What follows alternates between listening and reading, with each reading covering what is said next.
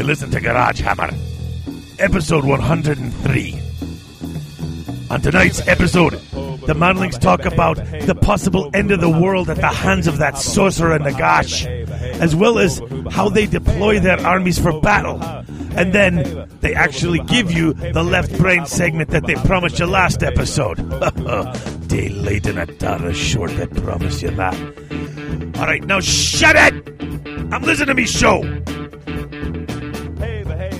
Welcome to the Garage U Tools. For the next 3 hours or thereabouts, we're going to do the best we can to inform, entertain, and perhaps have a laugh or two along the way. Bringing you paint, deployment, and if we have time, the end times. I'm Chris Yu. And I'm Guy Fleegman. Nope. Oh, come on. Really? Okay, think about that one. I know you've seen this movie. Guy Fleegman? Yes. Okay, you know what? Think about it. Maybe it'll come to you at some point. It's not going to come to me. A name like that, you either know it or you don't. Oh, really? Okay, see? Okay. I tried to go a little easier. I picked a movie I know you'd seen, but we'll go through that. But you know what? Before we talk about my silly name contest, why don't we take a moment and thank our sponsors? Yes, sponsors. Maybe you know the name, maybe not. But thank you anyway to Unique Gifts and Games, located in where? In Grays Lake, Illinois. Mears Miniatures. Building bigger. Oh, no, that's... Wait, what? Building what? Building nothing. Building a better future? There you go. Building a better future through fancy miniatures. MIERCE Miniatures. Mantic Games. Building bigger armies. And Battle Foam. Protecting your... army. All right. Yes. Well, now that I screwed up just about everything it's possible to screw up on this show... That was a well-crafted sentence there. Very nice. I'm tongue-tied today. This is pathetic. It's, I should be better than this. You know what? I'm back to work, and that's the problem. Yeah, it's... that'll always trip you up. It will. So enlighten us. Guy Fleegman is this week's. Who was last week's? Last week, actually, you know what's really funny is last week's the episode went out, and within 2 days, shout out to Dylan Mosley who emailed me and knew it right away. That was Val Kilmer's character from a film called The Salton Sea. A really fantastic movie where Val Kilmer has sort of a double life going on there. It's really bizarre because it's one of those movies that it's one of those watch 'em once movies. Mm-hmm. Like, it's a really well-crafted, amazingly well-done film. Is it like a drama / mystery? It's definitely a drama. Is it the one where he stars with his wife, who was then at the time his wife? I think she was. She played Sorsha from Willow. Oh, okay. That redheaded girl. Yeah, and she was. Yeah, it's one of his. Okay. Yeah, I've seen parts of it here and there. Yeah, it's one of those movies where you watch it once and you don't necessarily want to watch it again because it's kind of depressing. Okay. But no, it's The Salton Sea. It's a great movie. But the Guy Fleegman, I guarantee you, when this episode goes up, it'll be right on someone will answer on the forum pretty quickly because this is one I will tell you. Remind me during the commercial break, and I will let you know. And you'll be like, "Oh man," you might not say it that way, but you will not. Trust me, Guy. Okay. Well, in the meantime, maybe if people want to chime in and voice their opinions on such matters, how could they do that? You could either... Well, the preferable format is just going to the show thread on our forums and being the first one to post who Guy Fleegman is. Otherwise, like Dylan just emailed me and just said, hey, it's from the Salton Sea. And I was like, yes! Because I thought that was going to be way too hard. And somebody got it right away. But he's the type of person who he says he likes watching those really sort of smart drug films, people who have these, sort of addictive lives and personalities. Great movie, though. So I'll let that one go, I guess. Well, thank you. I'm telling you though, you're gonna trust me. You're gonna be like, oh my goodness, yeah, I remember that. I'll take your word for it. So shout out to him. And speaking of shout outs, guess what we've got this week? We got a shout out? We've got a voicemail. All right. And if you would like to leave us a voicemail, you can call us on our voicemail at 1-757-GH-SHOW-6. That's 1-757-GH-SHOW-6. Or 757-441-4696. And if you're an international caller, most countries, 001-757-GH-SHOW-6. So we got a nice voicemail here. I'm going to play it right now. Everybody, listen up. Hi, this is Rocky from the St. Louis, St. Charles area. I've been listening to Garage Hammer for probably about 6 months now. I started with 40K, and I didn't really want to, but that's what everybody was playing. I listened to you more, and it inspired me to build an army. I'm playing the Skaven, and I'm loving it. I love what you guys do. I'm going back and listening to all the reviews, and it's great. I'm having a lot of fun. I'm just having kind of a hard time finding people to play with, but it's okay. I will stick with it, and heck yeah, here comes Nagash. Here comes Nagash. Very interesting. So if anyone is in that area, that's another thing that would be great. Jump on our forums and let us know, hey, I'm here. And, there's quite a bit of people popping up in the St. Louis area that are either moving there or that are looking for Warhammer Fantasy action. Yeah. Just in fact, today I connected two people via private message on our forum. So definitely, log on and look for people there. That's been happening actually quite a bit. People have been signing on our forums saying, I'm from this area. Does anybody know anyone from this area? We're sort of like a Match.com for people looking for Warhammer pickup games. It's sort of fantastic. Yeah, that's a good analogy. I mean, they're not necessarily going out and dating, but you know what I'm saying. They're in a sense, in. David, it kind of is, because you're spending an intense 3 to 4 hours with this person, engaging in very, cerebral one-on-one activity. So it's kind of it's a social contract. It's a social commitment. There you go. Yeah, it's fantastic. So I'm kind of glad we're doing that. But we're not liable for any, stalking or otherwise that might occur. No, we're not. Absolutely not. All right, we'll be back. Yoo-hoo, it's Sigvald the Magnificent here again, and you're listening to Garage Hammer. This week, I want to have my way with the pretty one. And we are back. Where are we, Chris? We're right here. And we are? On the air? Back. We are back. But the question, when will then be now? Soon. There you go. If we're going to play that game, might as well do it right. That was going to be one of my... I thought about being Major Philip A-hole from, but then everybody would have known. You're surrounded. All right. So, okay, we're back, and it's time for News and Rumors. And News and Rumors is brought to you by the Circle City Circuit. Circle City Circuit. And don't forget, September 13th is the next tournament for the circuit. It is the Nurgle's Carnival on September 13th. Which is a Screw City primer, which is coming up in October. Yep, absolutely. So all sorts of stuff going on. Mm-hmm. Okay, so the thing that I thought of that I had teased before we went to the commercial break, we are just about running out of Garage Hammer dice. And it's basically... with the show expenses and stuff, last time I just ordered up 1,000 and then slowly paid myself back. But that's not going to happen this time. But I still want to make an order. So here's what I'm going to do. I thought this would be a fair thing.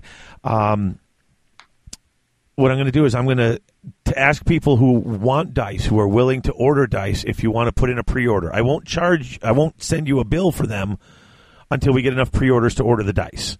But here's what I'm going to do for people. If you order, if you want to order 20 dice, and the dice are $1 a piece, it would be $20 plus shipping, which is about $3 in the U.S. So if you're in the U.S., for the $20 plus shipping, I will send you 30 dice when we get them in. So you'll be, buy 20, get 10 free, basically. Good deal. Yeah, it's not a bad deal. I will need 20 pre-orders to put in the whole order, though. So that's the thing. So if people, I've gotten 3 or 4 emails from people looking to order dice, and a couple people said them and their clubmates want to order dice. If I can get, and if you want to order more than 20, if you want to order 40, I'll ship you, that's 2 orders of 20. I'll ship you 60, whatever. Oh, okay. Increments of 20, but get 10 free. Yeah, buy 20, get 10 free. I know it's kind of a lot, but, I mean, dude, we roll a lot of dice. We do. Yeah. That's 1 unit's worth of shooting. Exactly. So basically what I'll do is for the in increments of 20, I need to get basically 400 ordered and able to be place a minimum order. So if I get the orders, once I got 20 people who contact me, you can either email me at david@garagehammer.net or just contact me through our forums, garagehammer.net/forum. And once I've got 20 orders, once I got 20 orders, I will send everybody like a PayPal invoice or whatever. And once I get the money together, I'll place the order. So this way we'll have that, and we'll have the extras to sell when we need them. But this way, it's all covered. Mm-hmm. It's like a dice Kickstarter, so to speak. Yeah, basically. I mean, I just that's the only way I can do it right now. I mean, I'm not crying poor. If I don't get any orders, then I know nobody needs them. No, it makes sense. Worried, Why should you have to float all the money? It's right. It's a lot for one person to. I figured, hey, if I give you an extra 50% extra dice, that should be a good enough. That should be a sweet enough deal. So, having babbled on about that, let's get on to some news and rumors. Yes, there's a lot happening in the world of Warhammer lately. It's about flipping time. It's been a couple of months. It has. Now, I don't know about you, but this seemingly, all this stuff, Nagash and all the other stuff that we've seen has come out of seemingly nowhere yet again. Yeah. Or is that just me? Well, I mean, I saw some rumors a few weeks ago. Anything in specific, though? Well, I mean, the same thing we heard was remember we said there's going to be a release and there's going to be some undead and then maybe some Nurgle? I mean, we talked about this last episode. Yeah. This was about 2-3 weeks ago when we recorded but it. But a few models here or there. Certainly nothing like this. Oh, wow. No. I mean, now, granted, if you look at the pictures leaked for what this week's coming up, White Dwarf, or maybe it's either this week's or next week's White Dwarf, it's the books and the cards and just the Nagash model. So all those other models we're seeing pictures of are probably the next few weeks' releases. But wowie, wow. I mean, holy mackerel. There's... Well, so let's talk about do you want to talk about the model first? Sure. What do you think? I like what I'm seeing. I mean, I don't get what all the spines are coming out the back and the sides, but I'm assuming once you get a 360 view, it'll be a little easier to understand. Mm-hmm. I was kind of impressed at how many of these models seem to be. They've got that's the ghost, the spirit, the really thin plastic, bunches of them holding everything up. I agree. Yeah, it's a kind of an engineering marvel that they're able to sculpt it that way. Yeah. I mean, that it all holds together on those really thin, ethereal bits. The spirits. Yeah. I mean, it looks pretty cool. I mean, and it really is sort of head and shoulders above the old Nagash. Oh, my God, literally. The old Nagash was just a ghoul-looking skeleton dude, right, on a 25 mil base? Yes. Which actually, it's kind of funny, because if you see, someone took a picture of the Undead book, which has Nagash on the cover, except he's not a skeleton in that one, but it's the same outfit. I mean... Yeah, and I kind of I know it's a terrible model, but I really like the old Nagash model. It's so ugly that it's kind of cute. It's kind of like E.T., where it's like this is such a goofy model that you kind of gotta love it. It's just like, oh, poor Nagash, you've got such a stupid looking model. How cute. But he thinks he's badass, though. That's the funny thing. But then they unleash this new model on us. It's like, oh my gosh. Yeah. Well, I mean, if you read the Nagash trilogy. Once he kind of came back from the brink of death there, and he manages to basically, if you read the story without too many spoilers, he got like shot in the head and stuff like that. He was pretty much on the verge of death, lying under the sand or on the sand in the desert, and a bunch of Skaven came by, and they were starving, and they were going to pick his corpse clean. And he reaches up and grabs him and attacks him in the warp stone. He gets a hold of the warp stone and feels and senses its power, and he eats the warp stone. And just like the Skaven do, and the power helps to fuel his abilities again, and he's able to sort of get up and crawl away. And he basically finds a mountain that's been struck by a giant meteor of warpstone, and he starts mining it with all of his undead minions. He goes and takes over a whole barrow full of. So it's really cool, but basically spends years eating warpstone. And the Skaven realize there's this huge warpstone thing, and they want it too. And he's fighting with them, and there's this wars going on, and eventually they call a truce, where they strike a deal where they will bring him slaves, whether it's orcs they captured or any other race they capture or Skaven slaves. They bring him bodies that he can mine with, and he gives them some of the warpstone.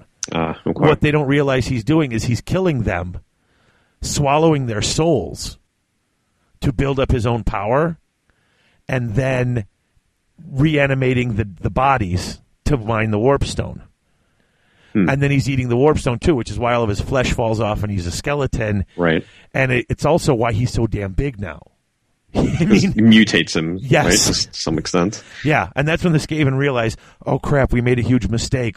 Everything he's doing is making him almost nigh on it, right. Invincible. Yeah. And so more powerful while... Yeah, so the model being that huge monster isn't far off of anything you would... It's, you look, whoa, why was he that big? The story, yeah, he's that big. It's ridiculous. Makes sense. Hey, the model is quite striking. Before I saw him kind of on his feet. Yeah. But then when you see the picture of him with the swirling and he's kind of elevated and swirling spirits around him, that's really when it really makes its full impression. Yeah, it's an impressive model. It better be. It's a $105. You know? So not cheap for one model. That's we're heading into new territory here, right? Yeah, I remember buying. Granted, we could all say this, but heck, when I started, battalions didn't cost that much when I got started in the hobby, but they also didn't look like that. It's quite it's quite a feat. It is. It really is. So I'm looking forward to reading all the material that comes with it, reading up on this lore of Undeath that apparently everyone has access to. Yeah, everyone it seems like this is going to be a campaign book to me. From what I've read, it's a 2-book set. Then it's cost the same as the Big Red Book. It's like $85. 2-book set in the slipcase, fancy pants. The collector's edition is about $150, and that's got extra maps and pictures and stuff like that. Jeez.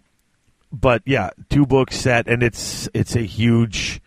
I believe it's a big a campaign style type book. Makes sense. Because from what it says, this is like an end times campaign. So makes sense. Because the changes that we don't know. By the time our listeners hear this, we may have more information. But new lore that everyone has access to, 1,000-point character. What could this mean for the game in general? It doesn't mean anything for the game in general, for the tournament scene, etc. I know there's some apprehension in terms of what effects this release is going to have. Well, every time something like this comes up, the tournament scene starts to worry. But I really think this is a campaign thing, like separate from the basic rules. I think it's almost like Apocalypse for 40K, not just necessarily in size that you're just playing a huge game, but the rumors kind of its own subset. The rumors said something like you can have 50% in Lords or something like that, or 50%, so that you can put Nagash into a smaller game. So they're changing percentages around when you play it that way. There are scenarios, because one of them, he's trying to kill Cetra because he wants to. He hates the Tomb Kings. He's so part of that is him against Cetra. So and look, the other models, he's got Manfred, Neferata, Archon, all have new sculpts. Archon on that flying chariot thing. Yeah, what did you think of all those? Dude, they all look pretty sharp to me. Everyone knows I'm a fanboy, but from the pictures so far, I mean, those are some highly detailed. Yeah, highly sculpts. detailed, very dynamic. I'm looking at the one, I think it's Manfred on like what looks like some kind of undead steed, where it's got glowing skulls as its innards. That one I can't figure out because it looks almost like. At first, I thought it was just bone painted black, but it almost looks like metal caging, Like armor. Yeah, like they've trapped an exoskeleton. Yeah, yeah, like it's some sort of. I mean, like they built this metal cage around this, almost like the Chaos Dwarf stuff. Almost. It almost looks like writhing, like damned souls, like trapped inside this metal cage. Sure, but I'm just saying that whole idea of capturing some sort of a demon or some sort of spirit energy inside a thing. So that mount is the one I'm not 100% certain on, because in the picture I can't really tell what I'm looking at. Like it's dude, they've all got to be pretty expensive too. They're all big. I mean, Nagash is coming in a C-note. I'm wondering what the other ones are going to be. The one thing I know for certain is I will not be buying all of these on the day they come out. It's too much. Yeah, I mean, I've, unless some of these are represented by two of multiple pictures are from one kit. Well, still, but if I want all the kits, I got to buy multiples. If Neferata and Manfred are the same kit, I still got to buy two of them. You know what I mean? Well, that's assuming that you buy the campaign book, and are these models only for that campaign book? That's what I'm waiting to find out. If it's all just for the campaign book, I don't know how much of it I'll be able to purchase. Although I really want that Nagash model. Yeah, that one's cool. Those new spirit hosts are pretty hot. Yeah, or whatever they are. Those are definitely spirit hosts, and I think, as much as I like the ones I did using the models from the Lord of the Rings line, I think I might be picking those up. Yeah, these are nice. The best part of it is the spirit like coming out of the skeleton. Yeah. So cool. So he's pulling. Yeah, it's the tortured spirit coming out of the dead body is really cool. Now I love my son because most of the time he doesn't ever say anything nice about my models, but he's like, you know what, I like yours better. And I'm like, what? He's like, yours, the Army of the Dead from Lord of the Rings. He goes, those look like warrior ghosts. These just look like ghosts. Yours look more like something on a battlefield. He's like, I like yours better. I wouldn't use the other ones. I'm like, oh, I'm really flattered. Thank you very much. I'm still buying them. Right. Nice. Well, he has a point, but it's subjective. But these are very dynamic and very striking. And once again, it's got that. I just love that real fragile look. It was when I got the Mortis engine, and you had those three Banshee spirits like spinning around the top of it. I was sort of sold on that. Really, it looks so cool and so. I mean, everything is so thin on it where it connects to the base that it's got that floating, really. Yeah, wispy kind of. Yeah. It doesn't look like it's connected. Yeah, it's really well done. Every release that the GW has done, they seem to outdo themselves from a model standpoint, which is good to see. Yeah. Which is probably then also in keeping with the price, but it comes hand in hand. So yeah, because I'm kind of blown away. Like I said, I need to see how much all of these things cost. Those weird I don't even know what those other things are. Those fighty monster looking. They look like monstrous infantry on what look to be chariot bases, maybe, or 50 by 75 size bases. Yeah. They look pretty cool, those winged sort of draconian-looking things. And they almost look like they're floating over the ground, too, like whatever's holding them in the back, like the feet don't touch the base. I'm like, okay, what is this? I'm not even certain what to make of that. It's very intriguing, though. It's fun to look at. It's fun to speculate. Yeah, So... I mean, it depends on if it's just for that campaign and how much I'll be able to play will determine how many of those models I will buy. It'd be a shame if these were only for the campaign, and I mean, we play our fair share, but not as much as we would like. You just don't see a lot of campaign games happening. Right. It'd be a shame if these kind of fell by the wayside because of that. Yeah, I mean, I'm kind of hoping that you can sort of do anything, but it depends on. Those are some of the other rumors that I'm hearing, and that's the stuff that. Because they're saying it's these end times, and no matter how this campaign plays out. See, I mean, you're going to play the campaign. Either Nagash is going to trash the entire Warhammer world, or they're going to stop him, or he's going to die. Yeah, but could this? I mean, and the funny thing is, it seems like they've been planning this for a while because all the fluff in the army books has. I mean, a lot. I mean. the High Elf, Vampire Counts, and Dwarf book have all mentioned that thing with Manfred trying to get that princess over there to raise Nagash, and apparently it's Manfred who does it, according to what I'm reading in the little rumor bits, and when I was on things like VampireCounts.net and stuff like that. Okay. The rumors I've been reading is, as far as the story goes, Manfred manages to resurrect Nagash, and then Nagash pulls together his undead, Archon and Neferata, and I mean he's trying to unify the world against this. At the same time, we're going to have demons attacking both the Dark Elves and the High Elves. One of the rumors I read that sounds craziest is the Empire actually allying with the undead to stop the demons. Okay. I guess if your backup is against it, you'll do anything. Right. But so if you get this sort of, world-changing battles, what does that bode for the next edition of the game? Or is it, the allies and so forth? Yeah. Are they going? Is this ally stuff? Is it going to change the next edition of the game? Are they actually going to play?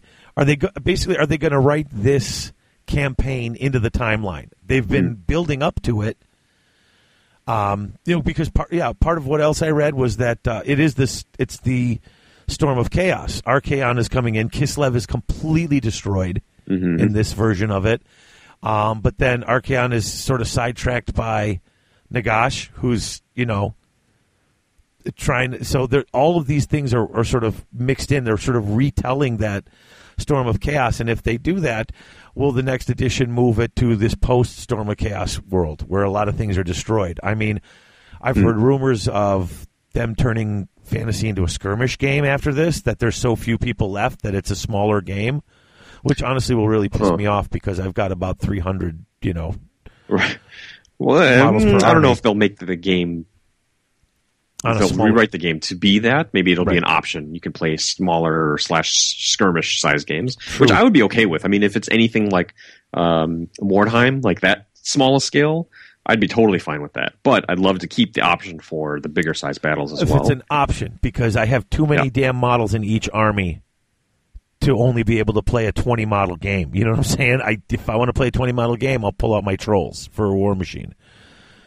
Really? Oh, I wouldn't. But you see what I'm saying. I mean, it's. No, I love the option. I don't know if you've ever played Mordheim. Yeah. You only have 5 guys, running around, but it's a lot of fun. It's the same mechanic. It's the same universe. Oh, sure, but I don't want that to be my only option. You know what I'm saying? No, not your only. Right. I agree, not your only, but just one of many. Oh, sure.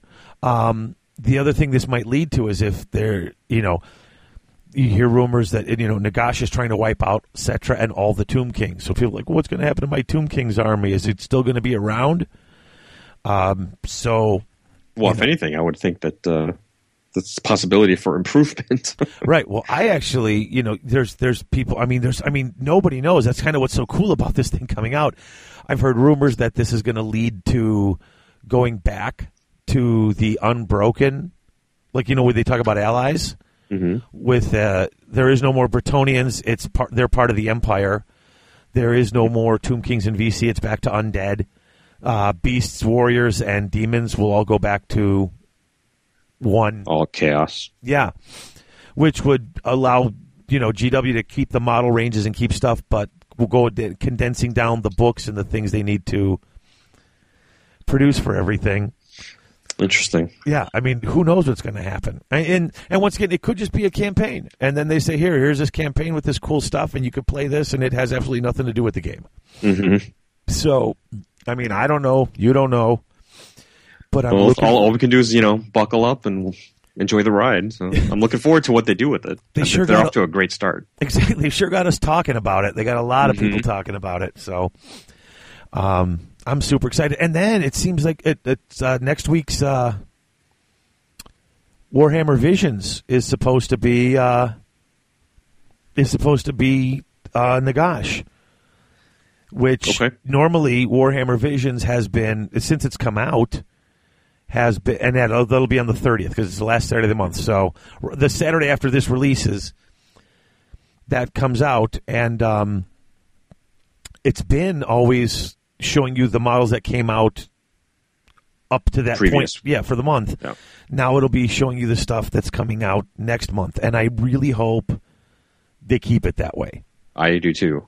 You know, because here, this is what's coming up next month. I mean, granted, then you got a big picture catalog, but still, it's this is the way forward. This is what's going to be coming up versus this is stuff you've already seen.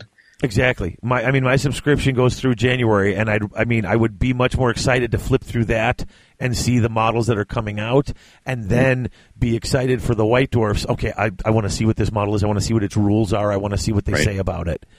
You know, so hope if they make that switch, I think it'll make the World of difference. Warhammer Visions a much more useful book. I mean, I already enjoy looking through it just for the really well painted models, and heck, last month's with the Space Wolves, tons and tons and tons of the stuff from the Games Day, and the Golden Demon entries and all that stuff. Oh, a lot of good stuff then. Yeah, I mean, there's a lot of good stuff. The magazine is actually, in my opinion, getting better.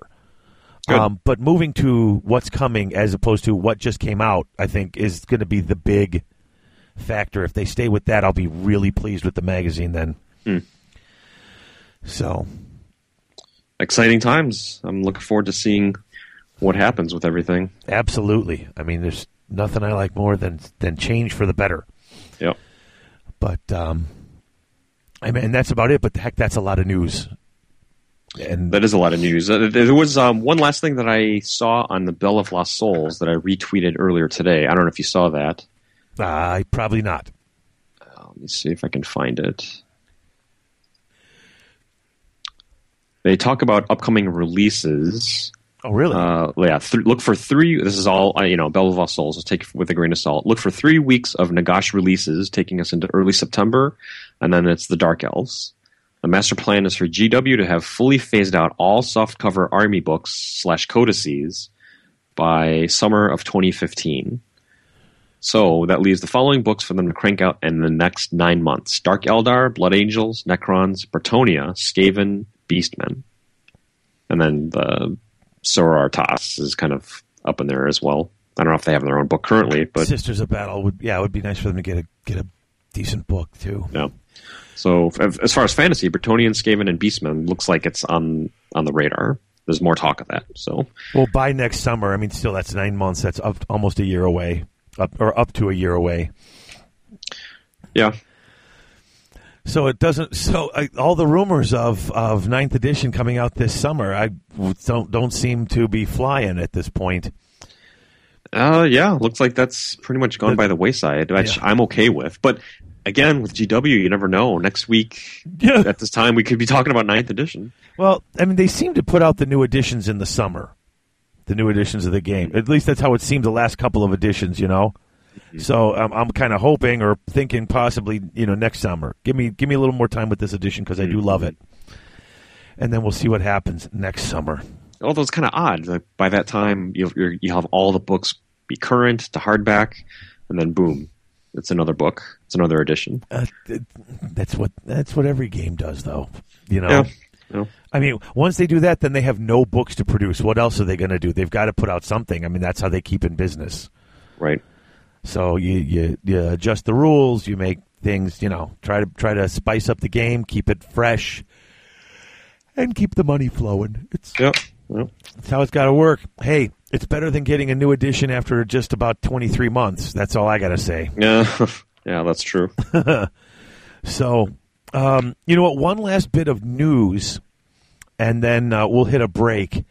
Ryan Nickel asked me to talk about this. For those of you who are even remotely interested in the U.S. Masters, Ryan Nickel has graciously accepted to take over as the lead Midwest, the representative for the Midwest in all of the discussions and voting and stuff. I'm still back up, but okay. Ryan Nickel took over. He ran into a bit of a conundrum about our, every region has its own way of qualifying, and the way the Midwest sort of set it up was the top. Nobody really in the Midwest liked the idea of going with rankings because it can lead to, jackholery at times. So nobody seemed to like the idea when we were first doing this of going with rankings. So we picked the five, five of the bigger Midwest tournaments, and the top 2 Midwest players in each tournament would get an invitation. Okay. So let's say, numbers 1 and 2 at Bits, let's say we're both from the Midwest, so they get invitations, and if somebody says no or they can't, then we go to the next person in line. Makes sense. Okay. And this way also, like at Adepticon, obviously it's, with people coming from all over the country, it's the top 2 Midwest people who place. Right. So Ryan was going through the things, and like last year we had like Mikey Gerald qualified in more than one tournament, but obviously you can only qualify once. So what that led to is Ryan just making this change, and we have a lot of listeners from the Midwest, so he asked me to sort of explain it really quick. Basically, if you qualify in more than one tournament, so if you qualify twice or even say 3 times, which tournament you're actually going to qualify as is sort of undetermined. It will float. Basically, what Ryan said is, well, if you qualify in 2 tournaments, whichever tournament will get the 2 highest placings, that will determine which one you count as. Okay. So basically, if I win 2 tournaments, now I'm just using me because I'm not saying I would win 2 tournaments, but let's say I came in first in 2 different tournaments, okay? And so if you keep me in the first tournament, we'd have first and second place going here, and then first and fifth going in or second and fifth going in the other tournament. But if we flipped it around and I qualified in the other tournament, we'd have first and second and first and third. See what I'm saying? If someone can go who's of a higher placing, so basically that you're going to float to the tournament. You're going to qualify for the tournament that would make the highest overall ranked people get to go. Does that make sense? Okay. So yeah. So it's your best tournament showing that's taken into consideration, right? And so it's not just you. It's also how high can the other people in those tournaments you qualify in, can they go? I see. And Ryan, I mean, I got it, and it took a while to look it over and see how it would work. But basically, it's Ryan's job to see who can go and who can make it. And once that's all figured, then he'll know where to place the people. But he just didn't want anyone coming to him saying, "Well, I thought he qualified in this one, and now he's in that one." It's whichever's going to get the highest ranked players, because that's what's the most fair. Okay, makes sense. So with the end result of building the strongest team, absolutely possible. Okay, absolutely. And so, I mean, that's kind of what we're doing for this year. Makes sense. Yeah.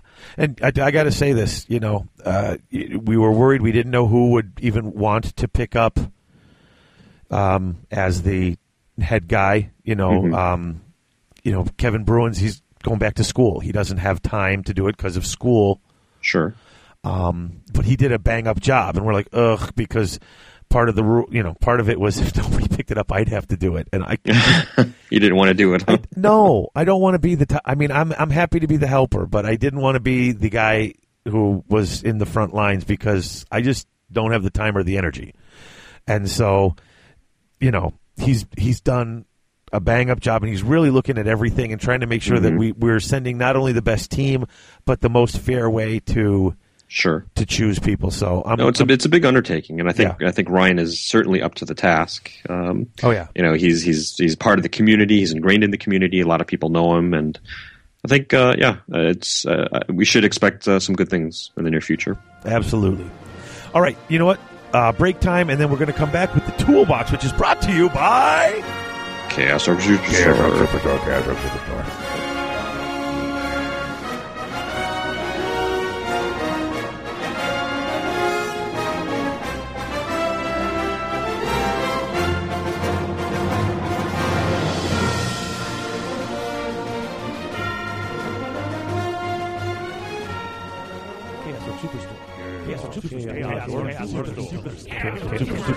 That's right, folks. Chaos Orc Superstore, your one-stop shop for all your hobby gaming needs. They've not only got current and classic GW releases, Chess X Dice, and Vallejo paints, but now they're also carrying Mantic, Infinity, Flames of War, Privateer Press, Soda Pop, Dark Age, and other assorted board and miniature-based games. They usually ship within 24 hours, and the model in the picture is the model they ship to you, because at Chaos Orc Superstore, what you see is what you get. Chaos Orc Superstore. Chaos Orc Superstore.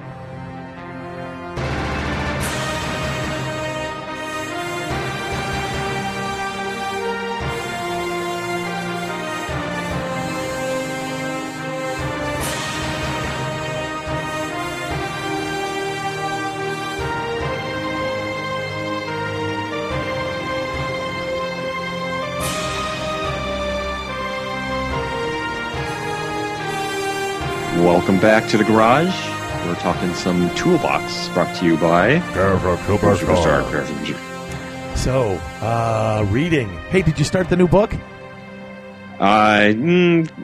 Not yet. I haven't started Caligari quite yet, but I'm happy to report that I did finally finish Shadow King. Yes, you did. And man, I tweeted this as well. You hated it. That was one of the hardest things that I've ever had to do. Well, geez, God bless you then, because if that's not one of the hardest things you've ever had to do, life's been pretty good. I'm living a charmed life. Yeah, no kidding. But it was a hard book, man. It was tough to get through. And I don't want to nitpick it too much because I feel like we talked about it last episode. Actually, I think you finished it last episode, and we discussed how much you were unhappy with it. So yeah, I'm going to take a break. Okay. Sounds good. In terms of the reading. How about yourself? It's going to be good. I got back to working on Legion because I got to get it done for after Olenor. Mm-hmm. I actually, I plan on reading like 5 books this summer, and that was a total bust. Never happened. It wasn't even close. Mm-hmm. And part of the problem was I kept going back to read Legion, and it's so funny. Like the first half of chapter 1, it was killing me.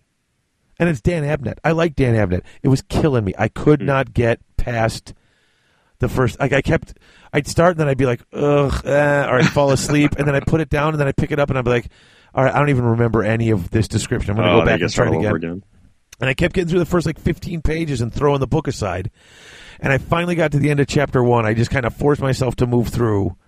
And then it was like by the end, the first time I read it, like I hadn't read any of this stuff yet, and I was just so excited for the next book that even though the beginning was like meh, meh, meh, meh, like I just kept going because I wanted to keep going. Now going back and doing it a second time, I hit that. But I've gotten like over the hump, and now it's like, ooh, I remember why this was good. Now I'm reading it, so okay, I'm plowing through, and I'm almost done with Monster Hunter International, or at least I'm waiting. Well, when this comes out, I'll be 1 day away from my next Audible credit, and then I'll get the last book because I've been doing them all on audiobook. Seriously, guys, Larry Correia, Correia, Monster Hunter International and the Grim Noir Chronicles. Fantastic stuff. If you like some pretty cool, sci-fi, urban fantasy / horror stuff, it's really good. Like, he's one of my new favorite authors. He really is. And so I would recommend that if you got an Audible credit burning a hole in your pocket, Monster Hunter International or Hard Magic. Hard Magic is the first of the Grim Noir trilogy, and Monster Hunter International is an ongoing series right now, and Book 5 just came out recently, and that's the one I got 6 days for my Audible credit to kick in, and it's can't come soon enough, huh? I almost bought another credit and said forget it, and just bought the credit just because I don't want to wait another week. But I highly recommend them. So, and that's it for my reading as well, because school's starting, and I'm teaching a new class that I haven't taught before, a sophomore literature makeup. So all the people who failed 10th grade lit, I'll be teaching 2 classes of that. Oh, that sounds fun. Yes, and so I'm like, oh, I've never taught this before, and so I got some people who taught it, and they're like, here, we'll give you the stuff that you need, and, oh, here's the books you should teach, and we'll be starting this one right off the bat, and I'm like, oh, now I got to read that. And I'm like, oh, I'm not even, I have no desire to read that, but I don't have a choice. That's one thing. It's one thing when you have to read it for school or exactly. Well, there's so many things I'd like to teach, but it's one of those things where you have to have a common curriculum, and they're like, well, we're all going to teach this, and that's what we like to teach, so you're teaching it too. And I'm like, I'd rather teach something fun, but it's, whatever. Right. Job's a job. So, hobbying. What have you done, Chris? I'm still plugging away on my archers. So you're plugging away on your archers. Are you going to plugging away on my archers? Are you going to string the bows?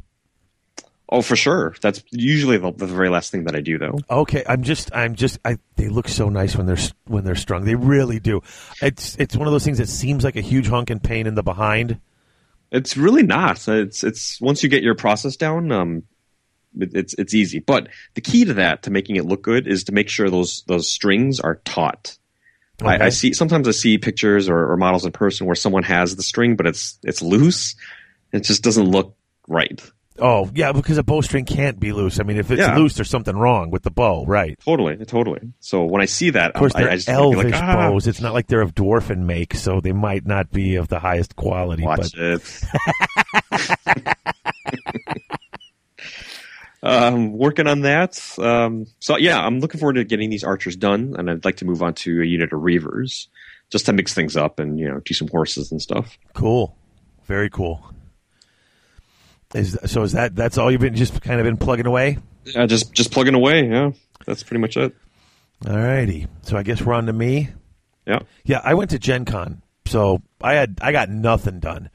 My big here's my big hobby. My hobby has moved forward. I got my 30 some odd movement trays from Shogun Miniatures. 30. Wow. So every possible configuration you could think of? You know what? I decided I wanted the metal movement trays, and they've got the little the curved up edges, Mm-hmm. And my father-in-law works, and he works, and he's a handyman, so he had a ton of sheet metal, and he gave me the tin snips, and I made my own metal movement trays, but I don't have the stuff to smooth out the edges and stuff to make it. Yeah. It was I built, I think, 4 or 5 movement trays, and it was. That's hard work. I mean, cutting that metal. I had tin snips and everything, but the point is then getting the little. I would go into Plastruct and buying the little plastic, half rods to put on the edges to make the edges of the movement trays and stuff like that, because I couldn't bend it up, nice and even. Dude, okay. That's a lot of components going into those construction. I went, and here's what I did. I went on their website. I looked at them. People had recommended. It's Shogun Miniatures, by the way, folks.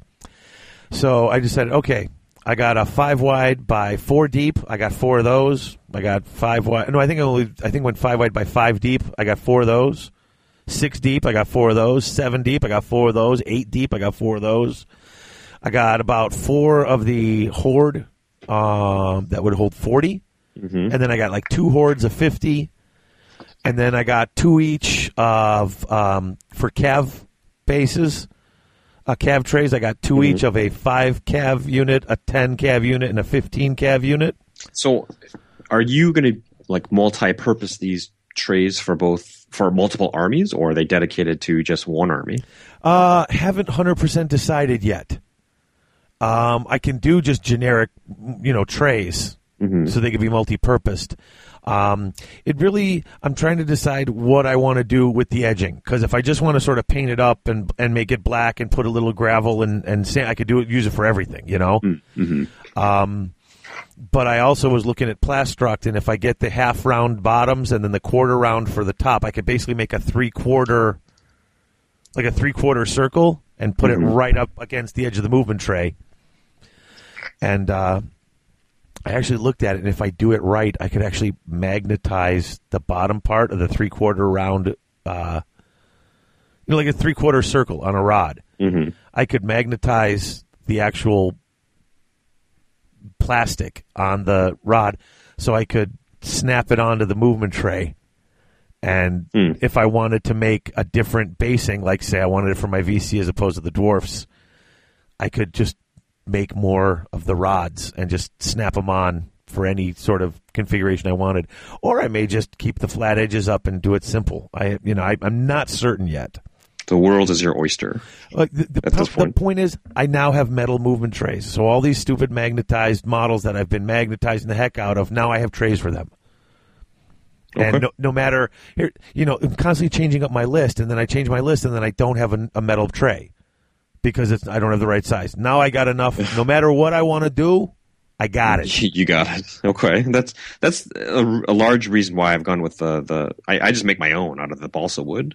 Right. They're much easier to construct than there's no tin snipping or anything. But It does get kind of tiresome, like, I have to build 4 more of these things. Well, here's the thing. I tweeted a picture of it. I think I got something like 34, 35 trays. Mm-hmm. All the metal trays that I wanted.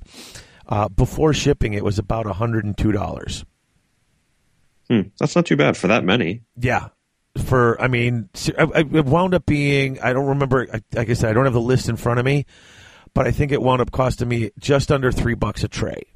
And for some of the bigger trays get more expensive than the smaller trays, and I bought a lot of trays. I was close to 40. I was over 30. I don't remember the exact number, but it was somewhere between 30 and 40, and I think it was on the higher end of 30, if I remember correctly. Okay. I just kind of went hog wild. I'm just like, I need this stuff.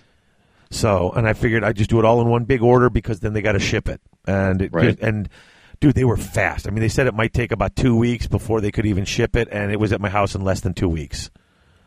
Nice. So all your models, most of your models have magnets in them currently. The VC stuff does. The dwarf stuff, obviously, I'm still making all those bases, but they will have magnets in them too. So then the beauty of those metal trays is you can then, after you magnetize your figs to them, you can magnetize the trays to your display board. Absolutely. Very nice. Yeah. So I'm super excited. So, but that's basically all I've been able to do because, like I said, I was away at Gen Con and then school started this week, and we only recorded like 10 days ago or 12 days ago. So that's about it. So you got any other? I played in the local team challenge. I don't know if you want to talk about that now or later. But we could talk about it now. What'd you do? There are 3 clubs here that played in a kind of a club challenge. So it was IWFB, Twisted Troop, which Ryan is a part of, as well as Jake and a couple of other guys. Right. Friday Night Dice, which composes of a number of guys. Some of the guys that help run Adepticon are part of Friday Night Dice. Okay. And Holy Hammers, who's Steve Herner and his crew. All right. Are part of. So, and they were looking for some people, some mercs to fill in some spots due to some last minute drops. So I, fought for the IWFB banner this time around. Ooh. I did, I took off my NW2 colors just for that one time. Hey, you know what? Honestly, they've been trying to put it together, and basically, I've had a lot of trouble and me and Harrison have had a lot of trouble finding a time where we can go. So, somebody might as well go play for a team tournament. So, yeah. And it was interesting the way that they did the matchups. There are four teams. They did the matchups the same way that the ETC did. So they created a card. Each team had 4 cards. Each person had their own card. Okay. So in this case, Chris Walker and I, he's the IWFB captain, we looked at the cards and decided which person we wanted to put forth first. Okay. And the team that we're matched up with did the same thing. We put our cards down, face down, and flipped them at the same time. But those 2 people were not matched up with each other. They're kind of diagonal from each other. Okay. So we see the person they're putting forth, and then we can choose from the leftover 3 cards that we have who we want to play that person, and then they do the same thing. Okay. So that's 2 matchups worth of people paired off right there, and then we do it again. Okay. And then you have your 4 matchups. Oh, okay. So it's a little strange in that you don't get full control. Your team doesn't have full control over who plays who. You kind of get 75% control over half. You put someone forward that basically they get to put anyone they want on their team against it, pretty much, except for the guy that they flipped, obviously. Correct. And the guy they flipped, though, then you get to, from your remaining guys, you get to pick. Right. Yeah, and then you each have only 2 left, so you flip. Mm-hmm. Well, then once you each flip, then there's not going to be anything left. It's just going to be my flip and your flip go against the non-flips, right? Correct. Because that's all that's left. Exactly. Okay. Exactly. So you don't get the full control over, who gets to play who, which it's probably my one suggestion would be to have it where you can sort of pick and choose the matchups a little bit more. But, because it seems like there's only one real pick then. Pretty much. You yeah. only get one real pick because then they pick the other, and then the remaining ones you flip, and then those teams You're are just chosen. constrained by whatever is left over. So did you guys have a strategy going in? Did you put in your guy who you felt, okay, this is the guy? Well, we looked at the matchups. I mean, we knew what the other teams were playing in terms of what army. Right. And so we tried to talk about matchups, against Jake, we should put up this person. All that went out the window once we saw how the mechanics of the matchups went. You just didn't have control over, you want to match up against player A, but then they didn't reveal player A yet. Right. So, You know what I mean? and that's So- when you're sitting there, it's like you put up, what do you put up? Do you put up your best player first, hopefully the hardest matchup for them to choose against, or do you throw your guy in who you think is going to have, you look at all the opponents' list, you say, all right, Jimmy's going to have the most trouble against any of these. Let's throw him up there so no matter what they give, you know what I'm saying? It's like, I don't know, the guy who seems, the guy who has the did most. you play reverse psychology? Right. Or You know what? Jimmy's going to have a tough matchup against at least 3 of these. So let's just throw him up there. So no matter what they pick, it's not, it can't get any worse. Right. And then, exactly. then we'll pick our better one against him, and then we'll flip and hope, for the best. Yeah, it's weird. That's a really weird sort of setup. It was, it worked. It's I'd never heard of one going that way before. But hey, if it works, it works, right? Yeah. So, but it was fun though. So my first matchup was against Twisted Troop against Dennis Gunya's Warriors. Okay. And you and I were talking a little bit beforehand. I brought the High Elves, the cavalry boss. Okay. And I was thinking, Lore of Beasts, or should I go with something else? And I eventually settled on Lore of Shadow. And then instead of for the 4 bolt throwers that I normally would have taken, I dropped those for the Flame Phoenix and a second Eagle. Oh, Thinking, okay. Fast maneuverable army. The Flame Phoenix can fly over chaff or charge it to kill it instead of me having to shoot it. And it was a mistake, especially in light of my first matchup. I played Dennis before a couple of times. He's a good player. Plays his warriors. This time he had 2 heroes flying around on discs, and so he's a very maneuverable army. Could have used the bolt thrower. Yeah, totally. It's totally what the bolt throwers are there for. But in the end, even though we both had very combat-oriented lists, the only combats that we saw, that anything saw, was pretty much chaff on chaff. Because his 2 big night blocks had ensorcelled weapons. My big night block, my huge night block, had the Banner of the World Dragon. So he wasn't going to want to engage there. He did want to fight with his infantry block, which I did not, because they had halberds and they were Mark and Nurgle. So he's going to win that grind fest. Oh, yeah, absolutely. So, and then I think he won that by a couple hundred points, but it was a good game. He definitely played it how he had to play it. Didn't let me see any combats that I wanted. So, yeah, how's that feel? It's frustrating. Yeah, it's no frustrating. kidding. But it's the game. It's how the game. If you want to win, that's how you have to play it. So. Oh, exactly. No, I know. It's just sometimes you get a taste of your own medicine. It makes the other guy go hee hee hee. Yeah, but I tell you, I do miss those 4 bolt throwers big time. It just goes to show you that I think a well-rounded list is going to be stronger than any list that leans on one phase. Did you take 2 single eagles? I did. Yes. Okay, so Yeah. the double eagle thing didn't happen. I would like to, but just having 2 individual ones just for deployment drops is nice. Yeah. But yeah, if I can, I'd like to squeeze in that double eagle again at some point. Frustrating. Yeah, Those so- annoying as all get out, man. And I never thought I would have been so annoyed by just a double eagle, but it was just enough to make sure it killed off every war machine every turn. All those extra attacks and and extra wounds certainly helps. Exactly. So that was game 1. Game 2 was against Joe Pecораro's Lizardmen. And this was a very interesting game because he was running kind of a skink cloud avoidance type list. Okay. Which, after I played at Adepticon, I've talked with Alex and thought a lot about how I'd play against such a list because it's a very different style of play. He talk about not engaging you in combat at all, but he kind of skirts around you and poisons you to death and magics you to death. And squeaks out a win.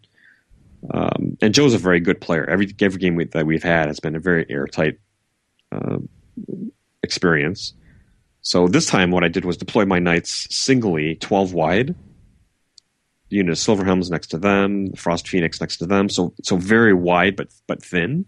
Okay. And just move everything forward as fast as I could and press him. So to prevent him from double fleeing, pretty much. I see.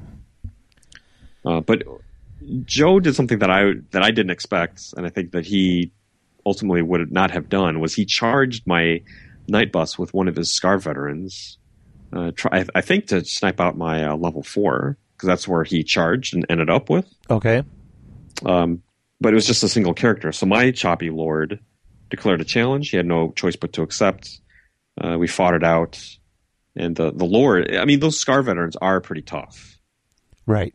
Absolutely. But, with the Strength 7 sword that my lord was toting around and the Golden Crown, he was able to absorb some of the damage and kill that Scar veteran after 2 turns of combat. Whoa. And then I was able to... He broke. I ran him down and then overran into his lines and started to cascade and get into combats that he did not want. So I was fortunate in that respect. So I guess the point is that, you know, the different style play against that Skin Cloud, you kind of have to stretch out and get into him. Because anything that he has combat wise, you know, it's not gonna do enough. It'll bounce. Right. So I'd like to try that again. You know, maybe with the big horde of savages. If I string them out 40 wide, you know, 1 deep. Yeah. See what I can do with that. That makes sense. So there was a win there. Third game was against John Ellis. He's with the Holy Hammers, and he was running a High Elf bus, except this time with Silverhelms, a pair of Frosties, and Lore of Life. Now, on paper, Lore of Life for me is death, because you just Dwellers that Cav bus and just start picking off characters. Okay. And that's how, you know, that's one good way to beat the Cav list that I run. Okay. And he did Dweller me 1 time. I was lucky enough to stop it. And then after that, he ended up charging my bus with his bus in the front, Reavers in the flank, and Frostheart in the other flank. And luckily for me, his Banner of the World Dragon was in his White Lion unit. Right. And because it was tied up, it couldn't get a good angle. It was left out of that combat and could not get in because of the way our units were situated. He had his Silverhelms to my front, Reavers and Frosty in my flank, so there was no room. So I directed all my attacks into the Silverhelms, keeping those Reavers alive, because if the minute 1 or 2 of those Reavers die and there's a window, he'll charge his White Lions in there and start really chopping up my Dragon Princes. Oh, I see. Okay, I get what you're saying. So I wanted to make sure direct attacks on the Silverhelms. And, you know, the advantage there was his characters, BSB and Lord, had magic weapons, which of course bounced from the Banner of the World Dragon that I had. Right. So after the initial charge, which I weathered, then it was just a matter of time of chopping through Silverhelms, etc., with my guys. But it was a good game. It was very tight. He wasn't expecting the Crown of Command in that Dragon Prince bus, so I think that took him by surprise when I was able to hold on the rerollable 10. Well, yeah, that helps. Absolutely. Yeah. You got to have it, because if you don't, you have no combat res. You're just counting on damage alone. And if your Night Bus is getting charged, they're not going to do quite as much damage. Oh yeah, then you're going to be in a world of hurt. Mm-hmm. Mm-hmm. So that was a win for me, but a good game nonetheless. But yeah, it was a fun time. IWFB, who I play for, we came in 3rd. Friday Night Dice took it overall. Twisted Troop came in 2nd, and the Holy Hammers came in 4th. Oh, there you go. But it was 16 players, all well-painted armies, and it was funny. We played at a store. They support a lot of games, but not really fantasy. And Okay. Most of the people there were tournament regulars, so they brought their fully painted armies. That was a requirement. You had to bring a fully painted army. And it was funny. Some of the people that I overheard checking out the armies were like, "Oh wow, these fantasy armies are always so well painted." And, a little voice inside of me went, "Yay, go community!" Exactly. No kidding, huh? Oh. Well, that's cool. You had some fun, more gaming than I got. I mean, like I said, I was at Gen Con. I did a whole lot of gaming, but You did a ton of gaming. Nothing we're going to talk about here. In fact, but either right before or right after this one comes out, there's going to be 2 Gen Con episodes coming out for Garage Gamer. Nice. One, me and Heather talking about our time at Gen Con, along with interviews with the guys from Wild West Exodus and from Battle Foam. Some cool stuff talking about that. And then I got, of course, I was talking with Ronnie from Mantic, Mm-hmm. and they gave us some cool prize stuff for support for sponsors. Their sponsorship. But I talked to Ronnie Renton. I talked to Chris, one of their public relations guys, and I talked to Heath, who is their concept artist. Oh, cool. Yeah. So, but I mean, between the three of them, I was like, wow, I've got over an hour probably an hour and a half of me just talking to them. Mm-hmm. So I was like, okay, you guys are sponsors, and the whole episode of Garage Gamer is only supposed to be an hour and a half tops. So we're going to do a separate thing with just those interviews with them. So they're going to get their own thing. So tons of stuff to talk about, but none of it here. So that's about that. So I think that's the toolbox. That is the toolbox. So that's great. So hey, how did you? So what did you do overall at the tournament? You personally, you went 2-1. I went 2-1. I forget my point total. But yeah, 2-1, and our team came in third. Okay, so 2-1 is respectable. Hey, better than I'll take it. I always, I play back all those games. If I did have those bolt throwers instead, how things would have turned out. It's funny because against Dennis's Warriors, yeah, bolt throwers would be great, but against Joe's Lizard Skink Cloud, that should just be free points for him. So maybe it's a wash. Yeah. Ugh. Well, what are you going to do? Like I said, a winning record is a winning record. Walking away with a winning record is respectable. Yeah, I'll take it. All right, so let's take a break. We're going to come back with a little Garage 102. Okay.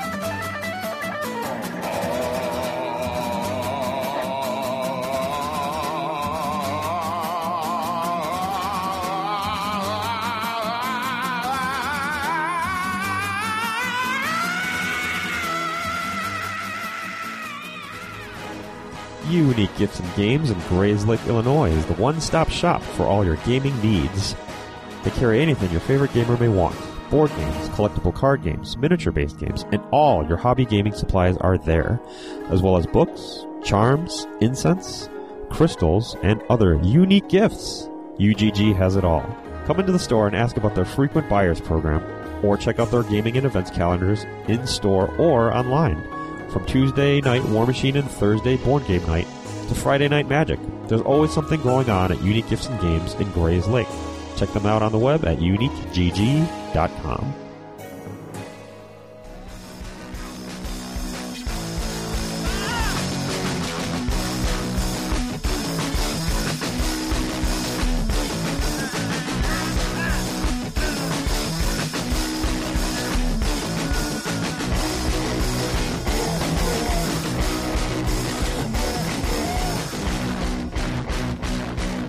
We're back. Back to the show. We're back. Yeah, back to having some fun here with a little bit of Garage 102. Wow, we haven't. I had to go back, and we haven't done. We did. It's been a while. Yeah, we did basically writing and picking your army list and stuff like that, and not much else. So, we're going to discuss a little bit about deployment today. Yes, probably my favorite part of the game. I don't know about you. It's one of the more interesting parts of the game. This is where like the chess match kind of begins, and that's why we wanted to talk about it. This probably won't be a really long segment because there's not, every situation's different, and we're obviously not going to cover every situation. But deployment is important, and if we're going to do this Garage 102 type stuff, before we even get to the movement phase, you got to get your armies on the board. So, well, in your notes, you pose the question, or you highlight the phrase: you don't win the game in the deployment phase, but you can lose the game in that phase. Yes. Do you agree with that?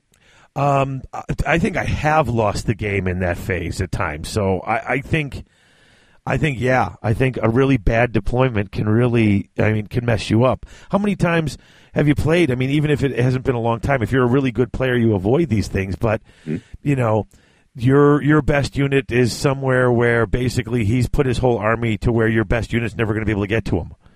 Yeah. Or you wind up running around a building or a piece of terrain because they've managed to put it in between. Yeah, they've managed to set something up where you put your guys, the way you have your deployment to get to his stuff, you've got to move and shift, and now there's a building in the way, and by the time you move all the way around it, they're just running around the other side.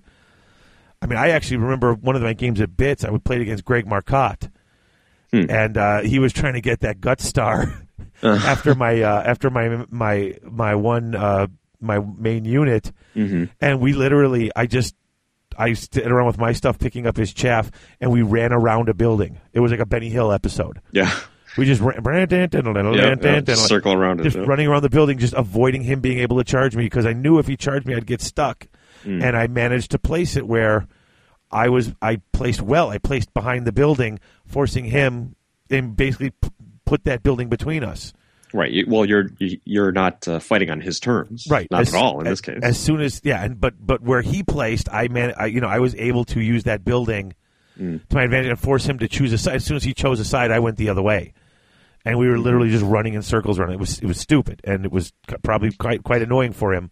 But it was that's an important part of the game, and being cognizant of what the matchups are, what matchups you do want or don't want, and then deploying appropriately is a massive, I think, key to being able to win on a consistent manner. Yeah. And that's so I just wrote out a couple of thoughts and questions I had. So why don't I just pose them to you, and then we can sort of talk about it. Okay. Do you ever practice or maybe map out your deployment, like you're writing a list, and ever map out? This is how I'm going to. All the time. Do you? I do it all the time. Yeah. Either in Photoshop or Illustrator, while I'm in between projects, I'll do it, or like physically on my table, I'll lay out the units and measure. It's got to be outside of 6 inches in case of panic, and I've got to be within 12 inches. I'll do it all the time just to physically see how things will look. Okay, cool. So I don't feel so weird then. I don't go that far. I just sort of sketch it out on a piece of paper, and it's not perfect, but I at least get an idea. Okay, I know this is this big, and I know this is this big. Especially with my VC, when I was first sort of putting my lists together, because you've got that bubble. Right. The 12-inch bubble around your general. I need to know where things are going to sit. Where things are going to sit, and how I can place them out. So I'll even go so far as to, after I deploy, I'll even do a turn or two's worth of movement. These will vanguard here. These guys will march that way. I don't. Maybe that's weird, but just to get comfortable with how my units and where they're situated in relation to each other. And that's important, because it's not just putting your army out, and do you put them on the 12-inch line or do you pull them back? There's a whole lot involved with, yeah, exactly. These guys can vanguard. So if I put them here, what am I going to do with them? What if he's got stuff there and I don't want to vanguard? Where am I going to move these things? And making sure you have the room to do it. Maybe something's bad and I really don't want this matchup, and I want to run him to the other side. I'm going to run him behind my unit. Can I fit him back there?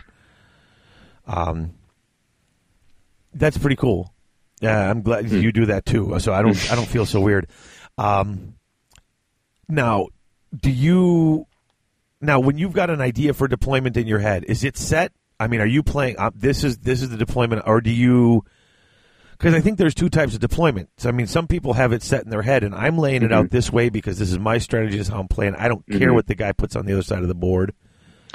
Or sometimes, I know some people don't plan at all, and they're very reactionary. They see what you put, and then they're putting something else. I think it depends on the scenario, it depends on the army, but in general, I would say I'm sort of 70-30. 70% I have my list or my deployments in mind, and 30% of it is reactive. That 30% is usually things like my Manglers or my Fast Cav. They have very, very specific units that they have to deploy across from, but everything else is more or less the same. This is especially true with my Orc and Goblin gun line. Okay. I have a plan. This is how it's going to work. So a lot of times my first deployment will be the big horde of savages right in the middle, and then I'll just scatter the war machines all around it. That's pretty much how it is. Regardless of how my opponent deploys, that's how my deployment goes. All right. I'm kind of similar. I've got 3 or 4 units that are going to set up in this fashion.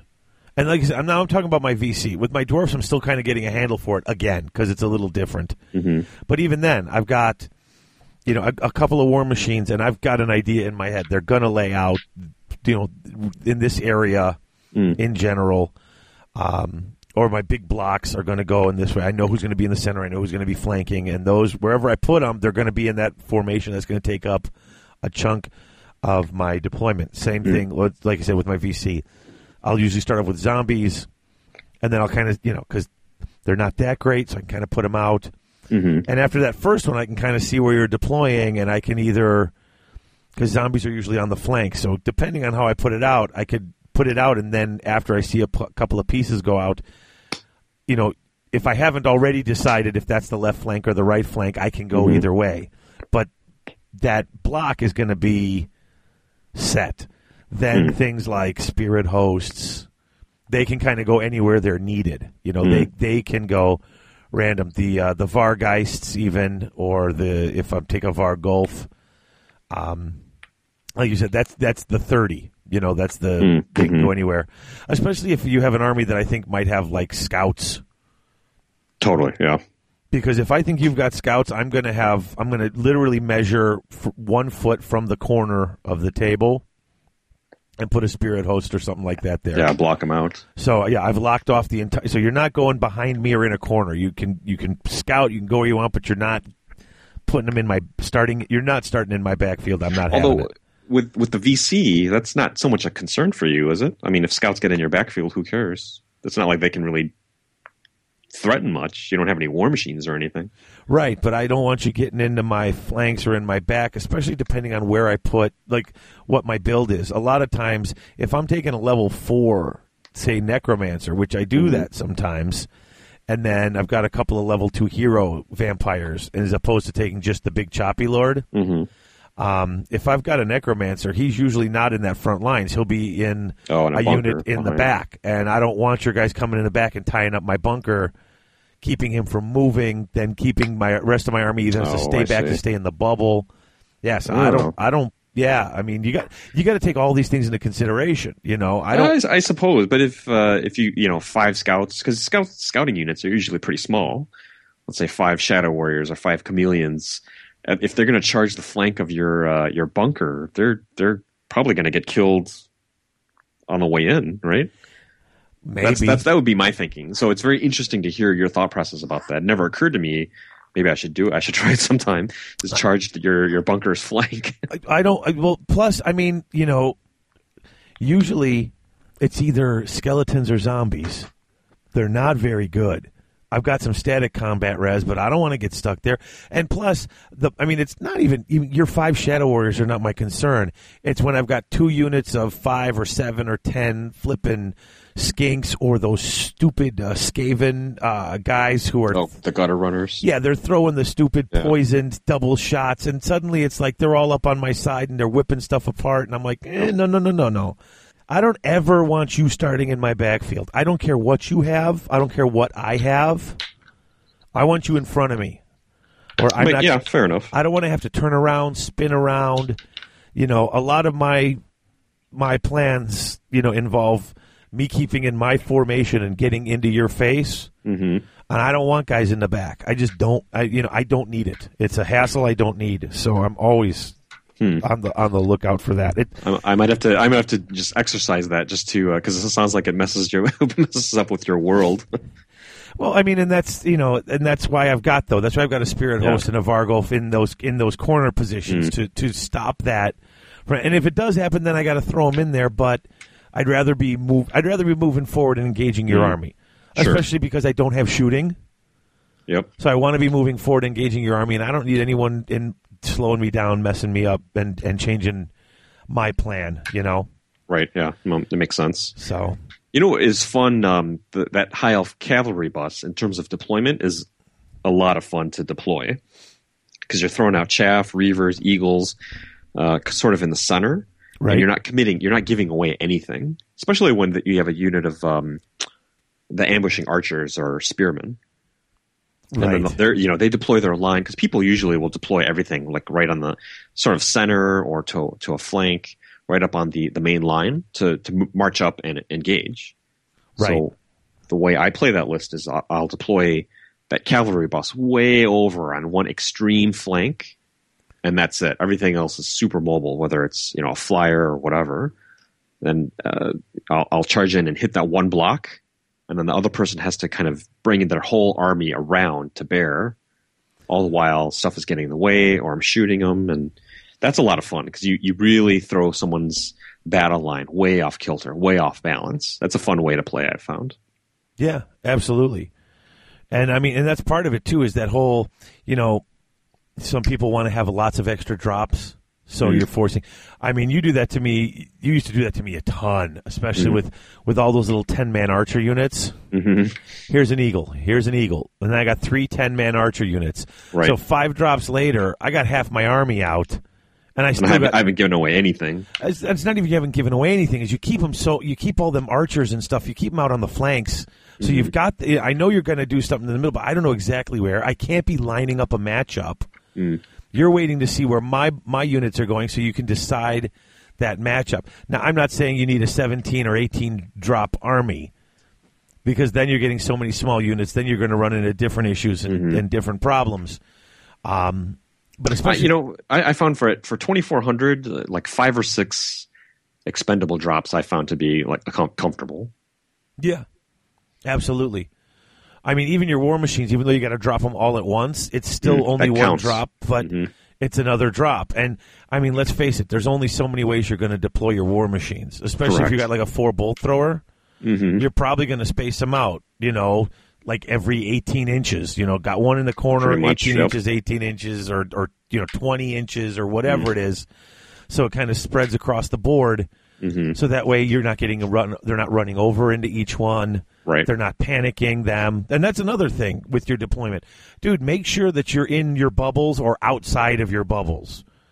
You don't want to necessarily have all of your war machines within X amount of inches of each other, and then this one breaks, and then they either overrun right into the next one, or this one's destroyed, and suddenly the guy next to it fails his panic check and flees. Totally. And if that happens, doesn't that cause a new panic bubble? That one flees. Well, if a war machine panics, it just doesn't shoot.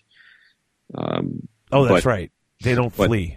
But if you selectively shoot and kill a unit, then you can start to have those panic checks all over the place. Right. The Orc and Goblin gun line is very susceptible to that with all those cheap bolt throwers, which are great, but they're ultimately leadership 6 goblins. Right. So if orcs panic through them, they're going to take a panic check. So you have to be very careful. As manglers, if you shoot up a mangler and it's too close, that will cause panic checks. So yeah, you certainly have to be very cognizant of that as well. And again, that's why I physically practice, what goes where, because I found there's no better substitute than actually physically seeing the models in relation to each other. Yep. Yeah, and it's a learn by experience sort of thing where you can place these things. Eventually, if you're running the similar list, you just get used to your deployment, which is nice. But if you're having garage games or you're playing in like a campaign where you can be changing up your lists every game, then suddenly, yeah, you need to have some sort of an idea ahead of time and some sort of practice just to make sure you're doing it the way you need to be doing it.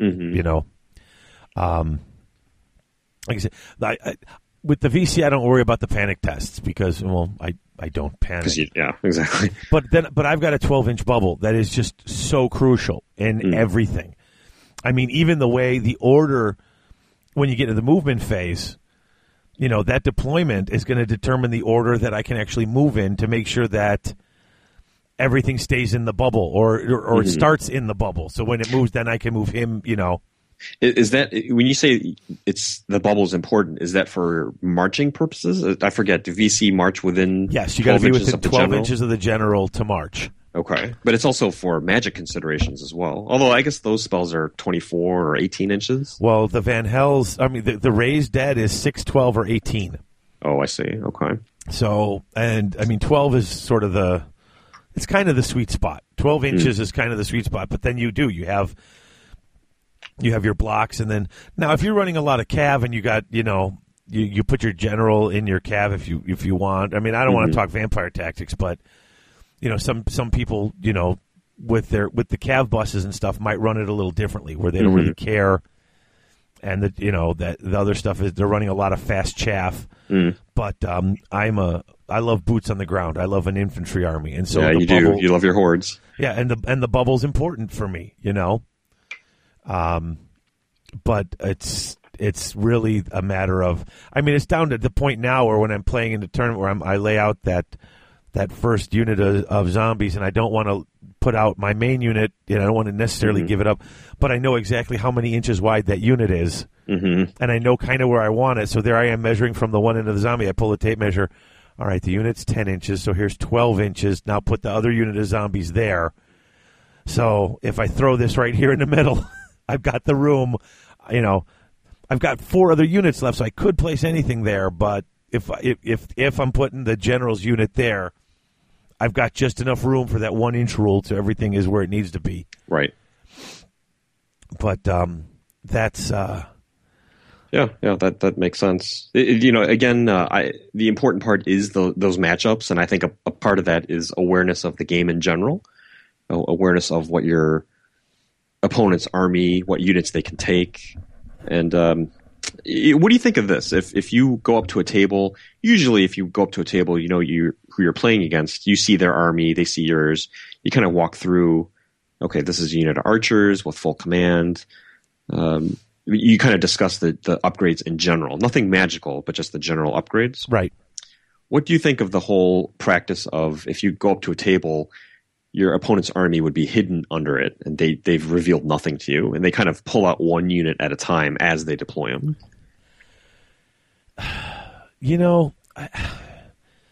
There's nothing against the rules about it. Mm-hmm. It seems shady to me. Not shady like they're cheating, but it's like most people come up and you've got your army and you got it on your display board or your tea tray or whatever it is, and you're either putting it on the side of the board or somewhere nearby. I get it if you've got a unit of miners and you don't necessarily want them to know, because that's part of your tactics and you kind of have that off to the side, or you've got your, it's closed list, so you've got a couple of, you got an assassin. Surprises, right. Fanatics or I get keeping those out of the way, because if you put them on if they're right out in front, then the whole point of the closed list is kind of ruined. I have no beef with people. If it's a hidden unit or a unit that doesn't come on right away, I have no problem with them keeping this. But just sitting there and hiding it under the table so I have no idea what you have at all, especially when I've walked up and just put my army down. You know what I'm saying?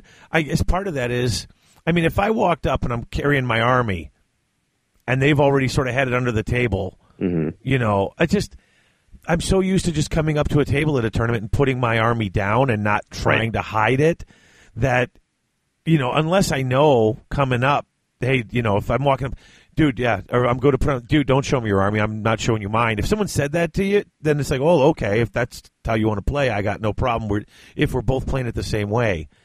But the only time I've ever experienced, I said, I've never hidden. I've had someone do that to me. Oh, you have? Yeah. Where at? Adepticon? Yeah. Or? Yeah. Huh. I was playing against their army, and I was just like, oh, what do you got? And they're like, well, I'll be putting it out. And I was like, oh, okay. And then I kind of took mine and put it down to the side as well. But I'd already had it sitting there on the table, so I was like, well, crap, you know everything I've got. You see your hand, yeah. And that's my beef with it, is unless there's no way to plan to warn your opponent about that, and unless you do, it just seems like you're trying to get an advantage. Almost like a gotcha type advantage. Exactly. And like I said, I don't have a problem with it if it's a unit that's supposed to be hidden. I'm not supposed to know if you have an assassin or if you've got fanatics. That's part of the risk I take. So if you've got that off to the side and just kind of sitting down, I don't have a problem with that. And maybe that's just me. Maybe someone else would have a problem with that and they'd want it all out there. I'm kind of curious as to what other people think. But the whole point is if I'm walking up and you've already got yours, you're already there and it's already stashed, that there's no chance for that conversation beforehand that, hey, let's not show each other this stuff. It kind of sets a tone, doesn't it? Like it seems gamey. Like you really need to hide it. And if you're going to be gamey right from the deployment phase, it sets a tone. So usually when I go up to a table, part of that social especially if it's someone you don't know, You talk about what units you have, and it's part of the whole getting to know the other person Right. portion of it. And if they say, well, I'm not going to show you mine, you'll find out. It sets the kind of tone of this air of negativity almost. It puts you on edge. At least it would put me on edge. Oh, yeah. I feel like I'm on the defensive already. Yeah, I totally felt that way. I mean, I totally felt. So you agree? How do you feel about like fanatics and assassins and stuff like that? Oh, per the rules, I think they should be hidden. Yeah, I mean, I remember seeing discussions on forums or on Twitter or something like that about, if you've got an assassin and he's not on your, you put your whole army out with your, on the table, because a lot of time you got that extra room, so you're kind of off to the side with it, or you at least pull the models off and off your display board. And you put the little trays off onto one side of the board, so you can pick them and deploy them. And it's like, well, they didn't have any of those models on the table, and all of a sudden they pulled them out. And I don't have a problem with that. If it's a hidden unit, it should be hidden. You're paying for the points. You're paying the points for it, that hidden aspect of it. So, yeah, I agree. Yeah, I mean, and that actually goes all the way back to when I was playing my first few games with Christopher in the basement. And he came over, we had the table set up, and I had my models out there, and he's looking at my models, and he's looking at my models. It's like, that seems like very few for 2000. And all of a sudden he looks at me, and like his eyes wide, and he goes, "You've got minors." And I was like, maybe. And I totally had minors under the table because... Yeah. But that was the whole darn point, is they're coming up under the, Right, oh yeah. And he didn't have a problem with it. He's like, well, no, it's a hidden... I mean, I've always thought that if it's a unit that doesn't come on, you don't have to tell me, If you've got gore ambushers, you put your unit of gore out, well, these are my ambushers. And if you want to say it, and then... More power to you, but it's the surprise factor. It not only is it part of the game, but it's part of the fluff. Right. That's that whole surprise factor. So yeah, I mean, if I know you've got, I mean, if I see big blocks of night goblins, I'm going to assume there's going to be fanatics, but that could be part of the trick too. Yeah. People. That's a strategy. So I've got 3 units of night goblins, and you're pretty certain that I've got them, but I've only got it in 1 unit. And maybe I'm shoving the one forward that doesn't have them, so you're trying to avoid that. And it's like, yeah, that's part of the game. Yeah, I mean, they're tricksy. Exactly right. they're cunning, but brutal. And brutal and cunning. There you go. So yeah, I mean that's sort of a little side topic, but I mean, I don't know.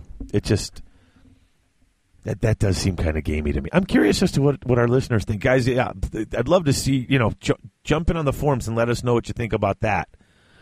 Yeah, I'd be curious to hear that as well. Yeah, miners, ambushers, fanatics, or your army in general. Should it be hidden? Oh yeah, I mean, it could be argued that through the fog of war and whatnot, the dawn attack, that you don't know what the opponent's army is composed of. Right. You wouldn't know that these archers have a banner or whatever. Right. And I mean, and if that's what you're doing in your garage, that's one thing. Like I said, but because you have time to set that up. But I think as far as at a tournament would go, I mean, I go to hardly as many tournaments as you guys go to. But I think the vast majority of people walk up to the table and drop their army on the table. And you look over and say, oh, you're playing Skaven. What do you got there? Ooh, there's 2 Doom Wheels. There's this is going to be vicious, I think it's a rare minority that hide it. And right there, I think when the vast majority of people don't do it, I think that would fall under tournament etiquette maybe to that. You know what I'm saying? Yeah, I mean, some people play open list tournaments. If you've got an open list tournament, then it don't even matter because I've already seen your list. So that's an entirely different discussion on that one. But I mean, even in a closed list tournament, I mean, I've been to several. I've been and I mean, heck, I walked around at Adepticon. Last year and another year without actually playing in the championships, and you just don't see people doing that. So I think that right there is your answer. I just thought that was an interesting. I've seen people, I've heard of people doing that, so I'm just curious as to what your thoughts are. It totally happened to me, and it totally not only put me on a weird footing. Luckily I had a lot of chaff, so I was able to sort of do okay. But it really did, like you said, it really did set a tone. By the end of that game, would you say that you guys were okay, a non-issue, or Honestly, I don't even remember who won the game. I just remember. I mean, dude, you play a lot of games. I Yeah, don't even remember, the only reason the game stood out in my head was because it seemed really cagey. That it's like, well, why don't you want me to see? Right. I mean, it seemed like one of those, like modeling for advantage or any of those other things that people look at you and just are like, okay, you know what? I'm going to smash your models now. It's just like it seems it's one of those tactics that just, I don't know, douchebaggery is kind of how it seems like. And if that's the way certain people play, if that's normal in your gaming group, then hey, that's normal in your gaming group. There are regions where people play like that, and that's the norm. Yeah. Maybe we're abnormal. I don't know. But, I mean, in the tournaments I've been to, at least here in the Midwest, because Lord knows I've never left the Midwest for heck, I haven't even traveled the whole Midwest for tournaments. But that's just, as far as that's not how you go to a lot more tournaments than me. Has anyone ever done it to you? They haven't, not to my recollection. That's never happened. You've played in a lot more tournaments, a lot more games than I have, so that should speak to something. So it's never happened that I can recall to me. So you got any tips or tricks about deployment? Tips or tricks? Keep in mind that the game is only 6 turns long, and there's only so much you can do with those 6 turns. Right. So it's not so much tricks as it is more advice. Define what it is you want to do with your unit, and deploy as such. I know that's kind of, abstract, of really high level type advice that probably isn't really helpful. But if you keep in mind that you only have 6 turns, you mentioned that game against you and Greg where you were circling the building and he couldn't get into combat. Right. That's that whole thing right there is a game of, okay, in 6 turns, I cannot let you get into combat, where he's thinking, in 6 turns, I have to get into combat. Right. So it's that sort of game that's being played in the deployment phase. Sure. And once again, watch your terrain. If there's big buildings or impassable terrain and you're setting up into a corner and now you have to split around it, if you decide, well, I got to be the one to make the move, make sure that your lanes are open to do what you want to do. Heck, I kind of had that problem when we played our last game with the dwarfs, the 4,000 point game, because that one building kind of got in my way. I wound up having to jump into it. Just I didn't necessarily want to. Yeah, buildings are a strange thing because once you enter it, there's some fluidity in terms of how you can leave a building. Right. So it's a nice tactical wrinkle in the game. Sure. Which is pretty cool. What else?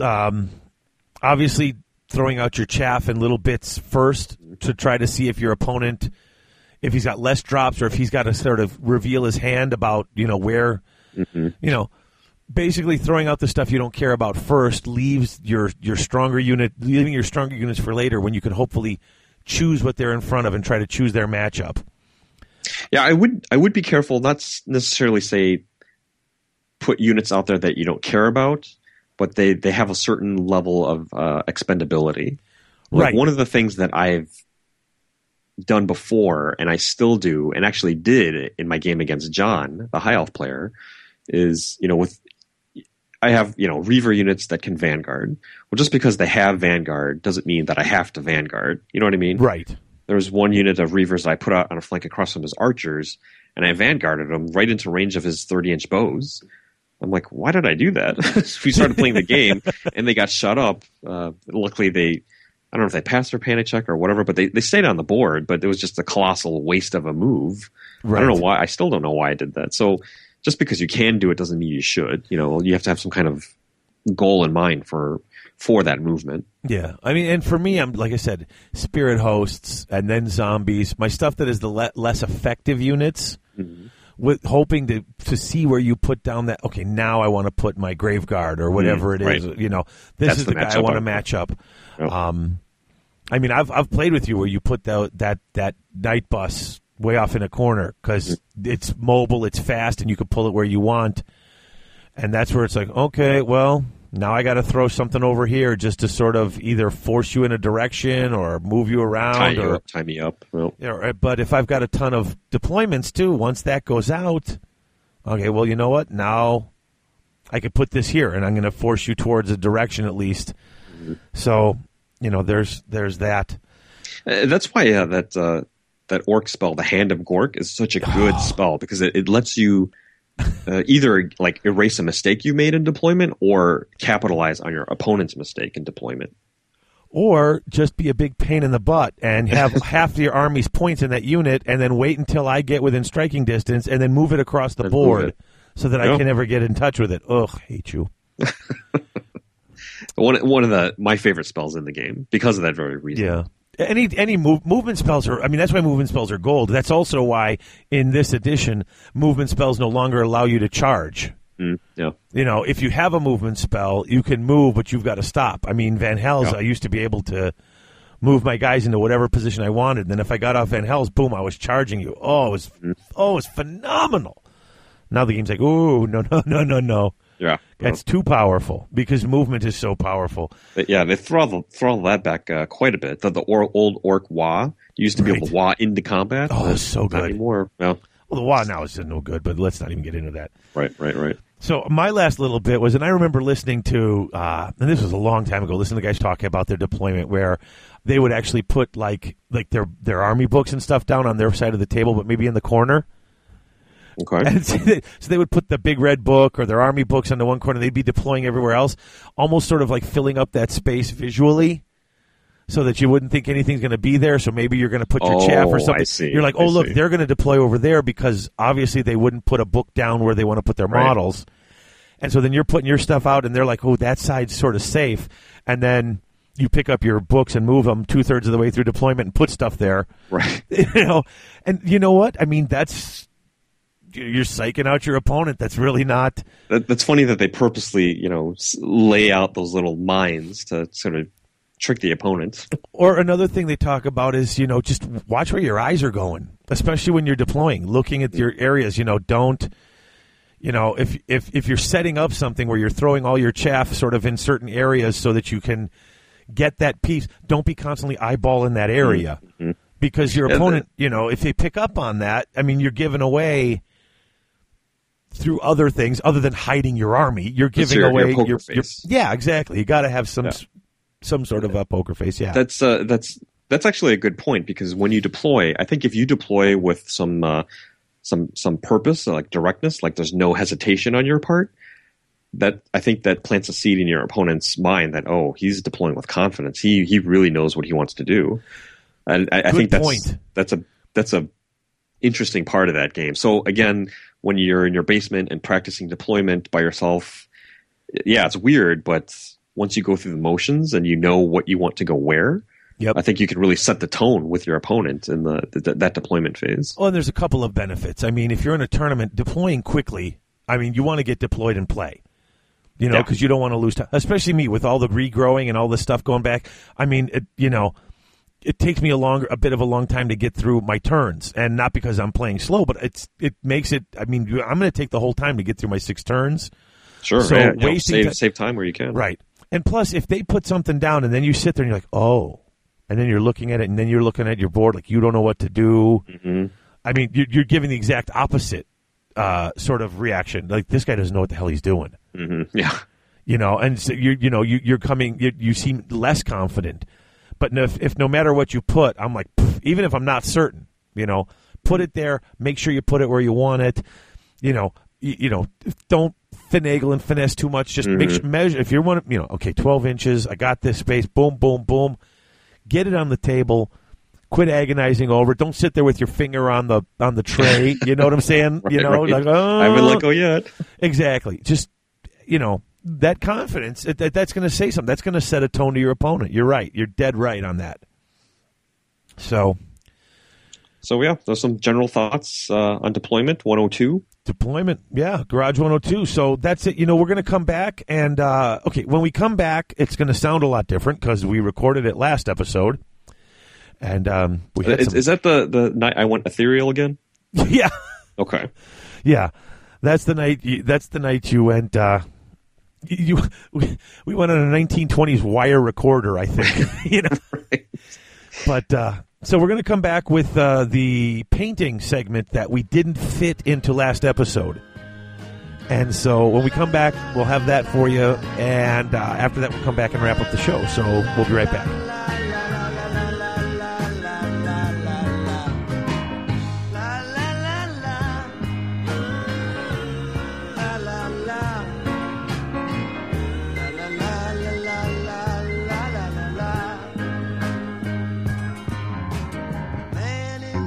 Hey folks, it's Dave, and I wanted to talk to you for a minute about Battle Foam. You've all heard me talk about it before. The foam is firm, it doesn't separate from the base. They custom cut, design, make any piece of foam you want to fit any model you want. Anytime a new army comes out, within days, you've got Battle Foam cut and designed to fit those models. This isn't a game company making cases on the side. This is a carrying case company making foam and custom carrying cases to protect your army. It's what they do. It's all they do. Check it out at battlefoam.com. Battle Foam, protecting your army.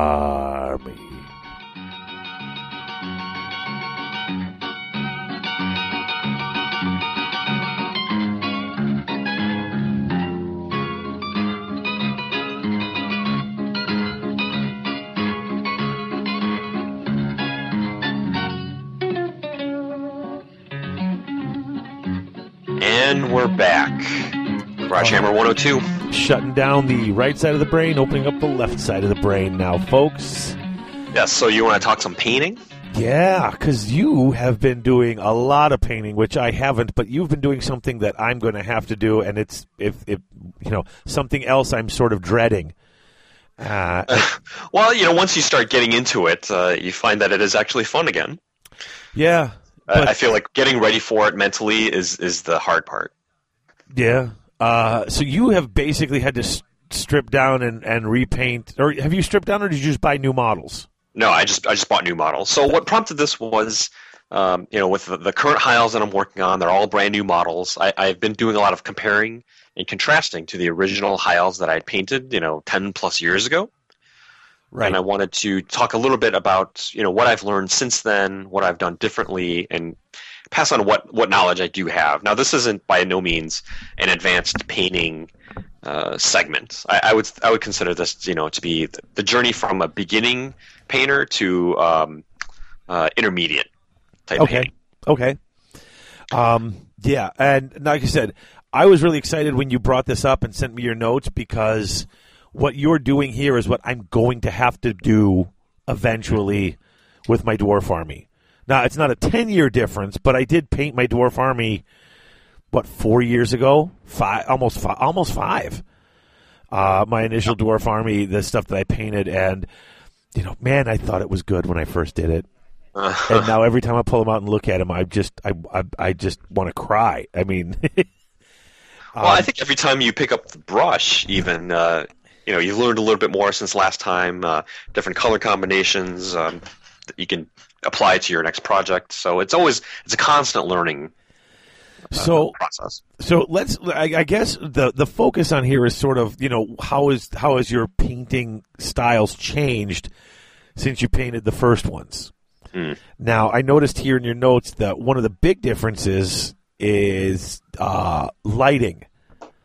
Yes, this is key, an absolute vital to improve painting. And I actually have you to thank for it, because I'm actually sitting here at my desk even as we talk, having with this hobby light. I think it's an Ott light brand, True Color light. Yes. It's like a little hobby light that you kind of flip open, and it's got these nice I don't know if they're not fluorescent, they're sort of daylight bulbs that really focus light. Yeah, they're the daylight bulbs, yeah.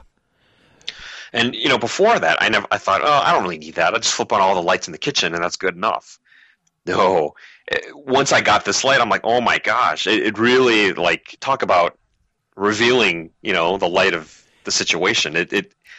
It's a huge difference. Lights up every detail, and there's no eye strain on your part. You just have to turn the model to focus in and get that light in there. Now, I was a bit ahead of the curve on that, only because I'd seen other people painting models, and Christopher had painted for a long time, and he always said that a really good painting light was great. And I was at Hobby Lobby, and they were having like 50% off, and I bought one of those. The one in the 40-year-old version where he's got the round hobby light with the mirror with the magnifying glass in the middle. I almost never use that magnifying glass because I don't need it, and it's weird when you use it. One of the best hobby investments I think I've ever bought. Probably Rush's one. This light is probably an easy number 2. And even in during the day, I'll still plug this in and use it. Oh yeah. Because it's just the daylight bulb, the difference in the light. Oh, they're fantastic. If you can afford one of these painting lights, buy them. Don't ask questions. Buy it. Yeah, you won't notice the difference until you flip it on and look at your miniature underneath it. But you will notice the difference. Yeah. Lighting was the first kind of big jump. The other one was color choices. Yeah. I've kind of talked a little bit about this before. Previously, I think I was just impatient, and so I'd run through and paint an entire unit before deciding whether or not it was the right choice. And if it wasn't, then I just stuck with it, and I just used it. Right. But eventually, knowing that I wasn't happy with it or it didn't match the other units in my army, I'd strip that unit and then start again, and that happened way too often. So I've kind of tempered that by trying to take my time up front. And if you make that upfront investment and test your colors and kind of try different things before you commit, in the long run, that saves me time. I had no clue. I literally went through with my first army and said, all right, Longbeards, they're going to be light blue. Guys with the cannons will be greens and browns. Hammerers have golden armor because they're the King's Guard. Ironbreakers have silver armor. It's ground. Literally just pick. Right. Dwarf warriors are greens and reds because that's a good dwarf color. The Longbeards have the light blue because they'll stand out. And actually, talk about just choosing things for random ideas. Yeah. The Hobbit, when all the dwarfs come to Bilbo's house for the first time and they all hang up their hats.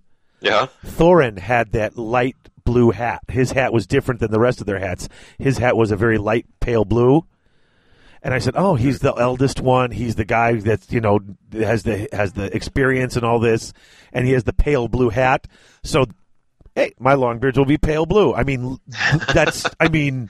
No real kind of random, no cohesion to that army whatsoever. You could tell what unit was what, which is what I thought was important.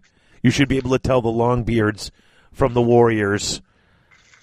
It's kind of a tricky one. Like, you want the units to be subtly different, but taken as a whole, the army should look like a cohesive force. Yeah. So I think that's something that you learn how to do over experience. Certainly by looking at other armies and seeing how other people address that. Right. So that said, what I do is I do a lot of kind of color testing on models that are primed that I'm not using or don't plan on using for a while. So with High Elves, it's a lot of Sword Masters. I just don't use a lot of them. So, but they're a good test model because they have a lot of armor. Yeah, exactly. Night Goblins, I have just a ton of those lying around all over the place. I feel like, but that's a good test model for doing testing for cloth. Oh, sure, yeah, absolutely. Yeah. And I think the big key there is, before I would sit down to paint and I think, okay, you know what, this is serious painting time. It's going to be mistake-free and flawless. Everything that I paint is going to be perfect. Where it really doesn't work that way. I think there's a lot of trial and error, like I said.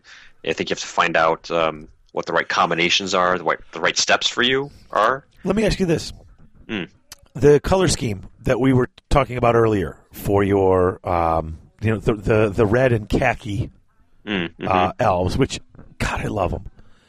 How many tests? How many?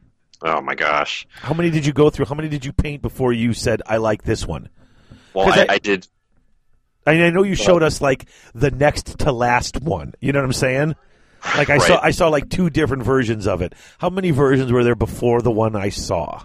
Well, I started way back on a spear elf that I painted probably about 7 times.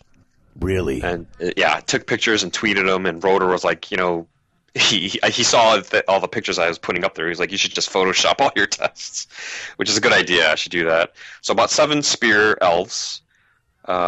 and then I started doing Archers. Archers is probably 3 or 4 before I settled on the current color scheme. Huh. So quite a few. So I just shouldn't be afraid of that. I'm going to be doing several takes on this model before I find one I like. I think it's a good time investment up front. Okay. And don't be afraid to try different things. It's just testing. That's why I do it on my Night Goblins or Sword Masters, just to see what things will look like and experiment with new paints or washes or color combinations. Okay. Cool. Yeah, so that's it for color choice. So the next one is paint consistency, and this is a big one that I've only learned probably in the past couple of years. This is kind of funny because it's anytime anyone talks about what you learn about painting, this first one is the thing. I did it too, but this is back when I was painting models from White Wolf when they came out with their first miniature / RPG, where you could buy miniatures for your role-playing game. I was playing Trinity, which was also known as Eon, but painting directly out of the pot. Don't do that. Yeah. It's hard to resist. I still do it. I still catch myself doing it once in a while. I see a lot of other people doing it, so I know it's common. It's just easy. Sometimes with the washes, maybe, but I never. In fact, I did it with those models, and that was. It's funny. I was painting, and I didn't know anyone who painted models, so of course I was painting out of the pot. Sure. Christopher came by, and I was like, "Oh, look what I'm doing! This is kind of this new thing from White." He's like, "Oh, that's really cool. I do painting too," and it was. That was like the first tip I ever got, and it seems so obvious now. But it's like anytime someone starts painting, it's like you almost want to tell them, "No, you know to take it and put it on a palette and thin it out a little bit." Right, and it all comes down to control and consistency on the model. If it's too thick, take it directly out of the pot. You can't control the paint, and it starts to chunk up. Yeah, it takes out the detail. It does, yeah. You cover up if it's that thick, you're losing the little the chainmail or the face, the subtleties in the model. Exactly. Now I wanted to ask you about this next part though. Watering down paints is I think we all kind of know that, and I don't want to skip it if you had something you really want to say about it. But this drying retarder and glaze medium flow improver, I don't have any of this stuff. And I hear about it. A, where do I get this stuff? Because I never see it at UGG. And B, like how do you use it? How do you use it? Okay, yeah. So where do you get it? I'm sure you can find it online. Secret Weapon Miniatures, I think, has some. Okay. The ones that I have are all Reaper. Okay. Reaper paints. I think the drying retarder and flow improver you could probably get at UGG because I know they carry Reaper paints. Okay, I haven't seen it. Yeah, it's clear cap in a white bottle, so I'm pretty sure they have it. If not, ask Kathleen. I'm sure she'll put it in order for you. Now, so flow improver. I thought I add a little water and it flows really nice. Why flow improver? What's the difference? This is probably the one that I know the least about. So what I do is I'll pour the paint out onto my palette, and I'll add a couple of drops of flow improver and maybe 1 or 2 drops of water. Okay. And what I found is that the paint flows more easily into recesses, and it flows on smoother. Is that a placebo effect? And I think it's being better than it really is. I don't know, but that's how I use it. Jared Horseman, who some people know from Twitter, suggested that you add flow improver to your water. So every time you wash your brush, you get a little bit of flow improver. I don't know if that's to help the paint get off your brush, and it still retains it in the brushes so that when you go to paint again, the flow improver is still on your brush. I'm not quite sure, but the way I've been using it lately is just applying it directly to my paint to get what I think is a more even coverage. Okay.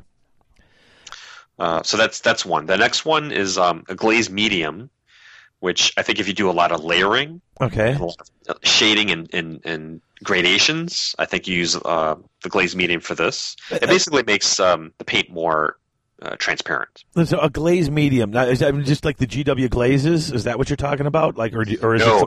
Okay, what is it? The glaze medium. The glaze medium comes in a. I don't think GW has a glaze medium. I could be mistaken, but what this does, it has something called Lamian medium, and I'm assuming that's what it is, but I don't know. It may be. It's basically an acrylic resin that you add to paint that it thins it out. It waters it down a little bit. Okay. It's almost like I don't know if you're familiar with Photoshop, but if there's a tool in Photoshop where you can adjust how thick a layer is. Okay. Like imagine you have two pieces of paper. Right. A black piece of paper on top of a white one. Okay. The black one, you can adjust the layer from 100%, so it's totally black, to 0%, where it's completely see-through. Okay, so so it'll affect the opacity of the... Precisely. So the more glazed medium you add, the more opaque that layer will be.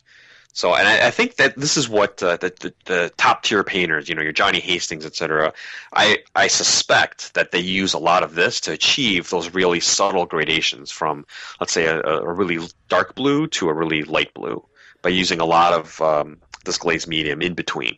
Okay. So you're gradually getting lighter, but you can control it because it's very watery and it's very light. So do you use the glazed medium and the flow improver, or does the glazed medium already improve the flow?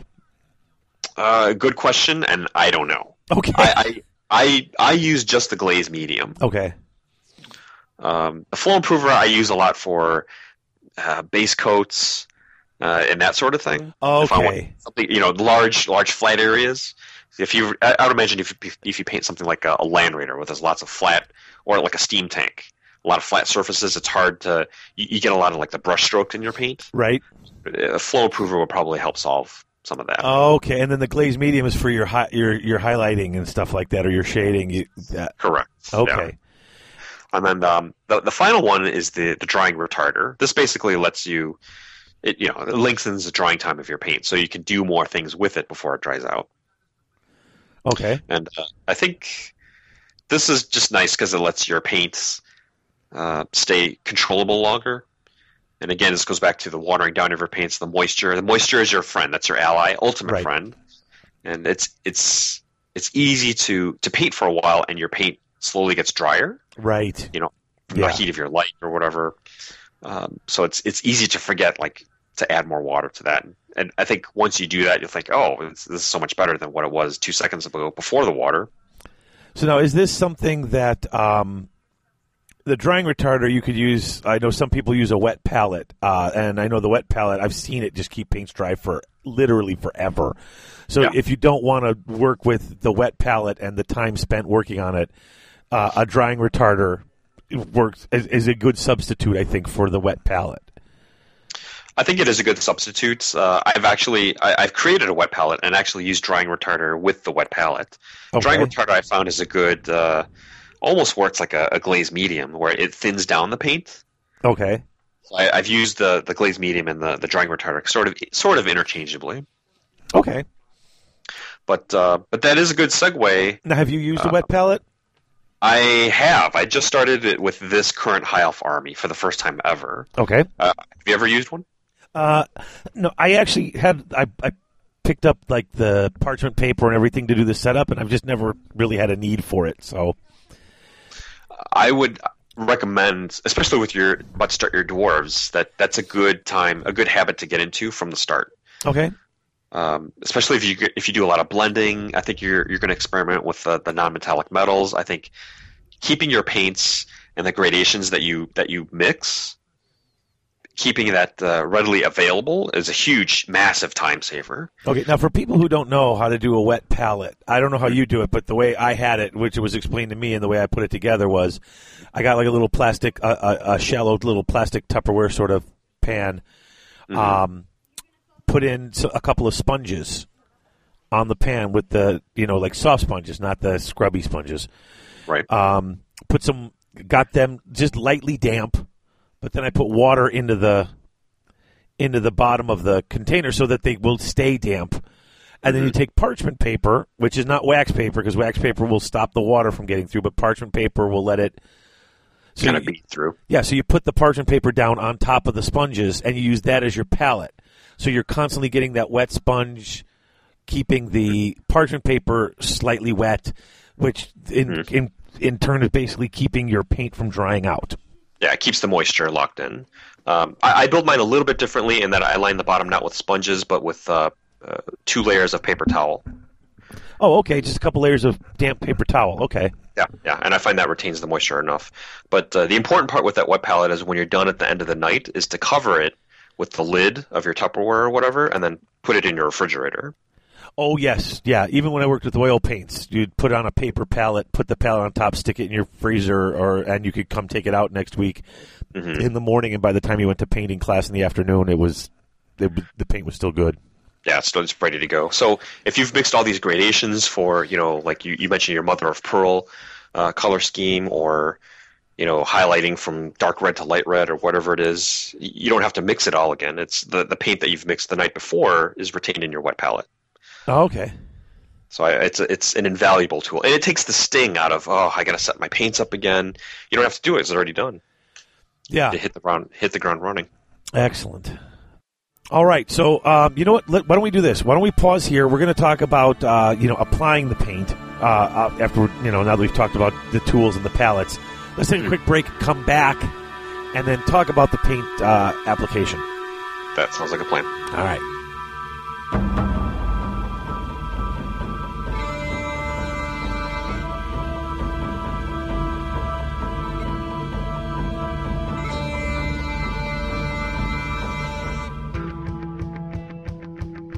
Hey, check out that guy in the Garage Hammer shirt.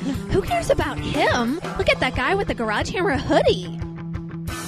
That's right, guys. Nothing tells the ladies I'm one of the gaming elite like GarageWare. So hurry to GarageHammer.net/store, and soon you'll be the guy at game night that all the gamer chicks are talking about. Remember, boys, first you get your gear, then you win all your games, then you get the chicks. That's right, boys. The only gamers we notice are in garage gear.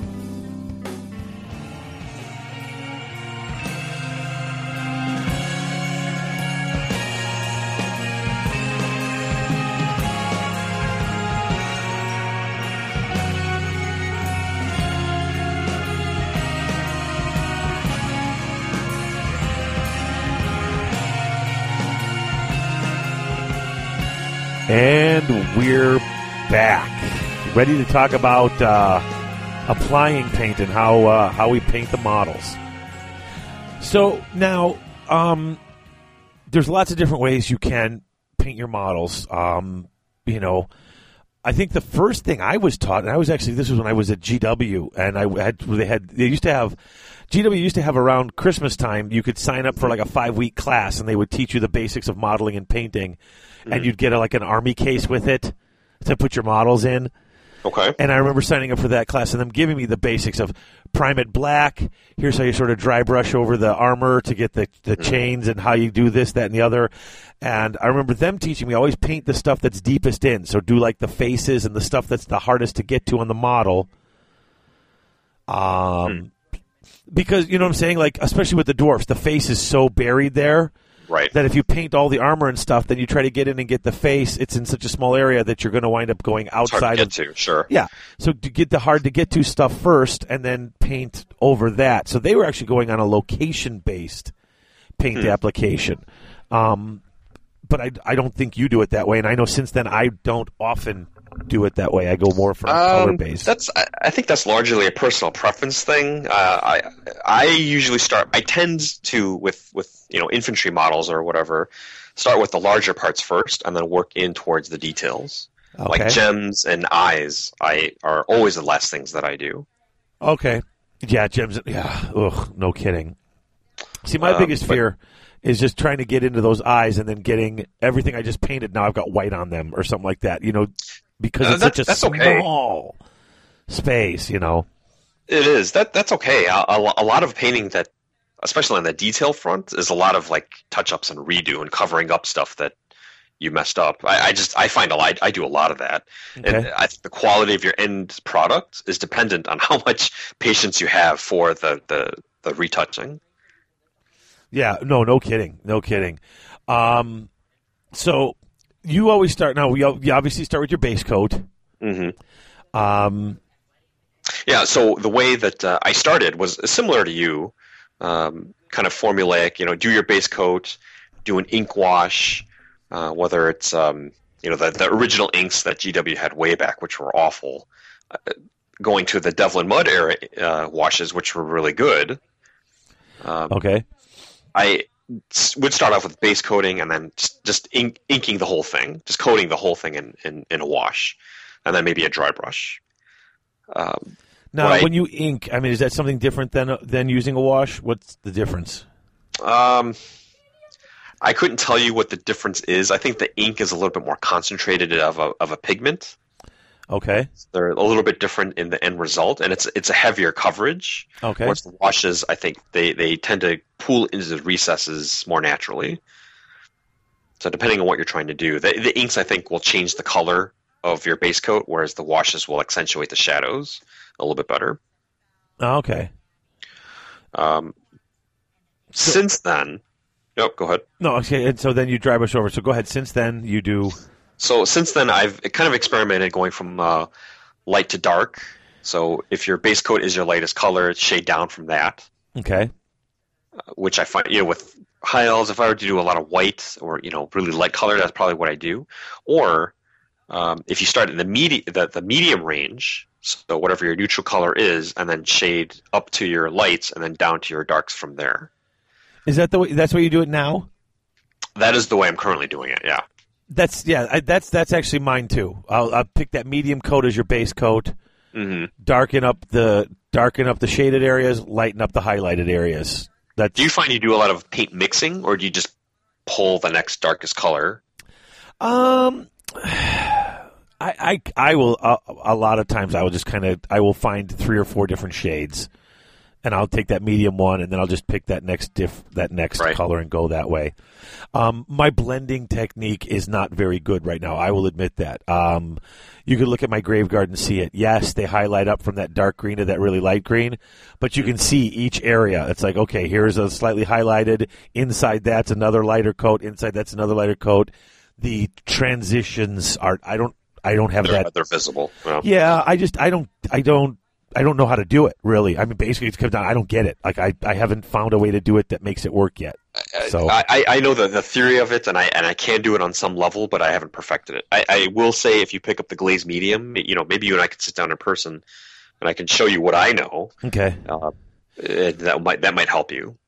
Now, I do keep hearing people saying that when you're done, if you put a wash or a glaze over it, it will help to smooth those transitions as it sort of adds a consistent coat over the whole thing. I am having, I do have a little trouble with it, Okay.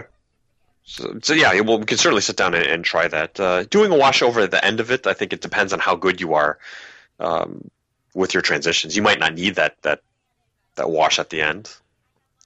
Okay. You know what I mean? If you have good control over your gradations and they're smooth, you might not need that wash. Sure.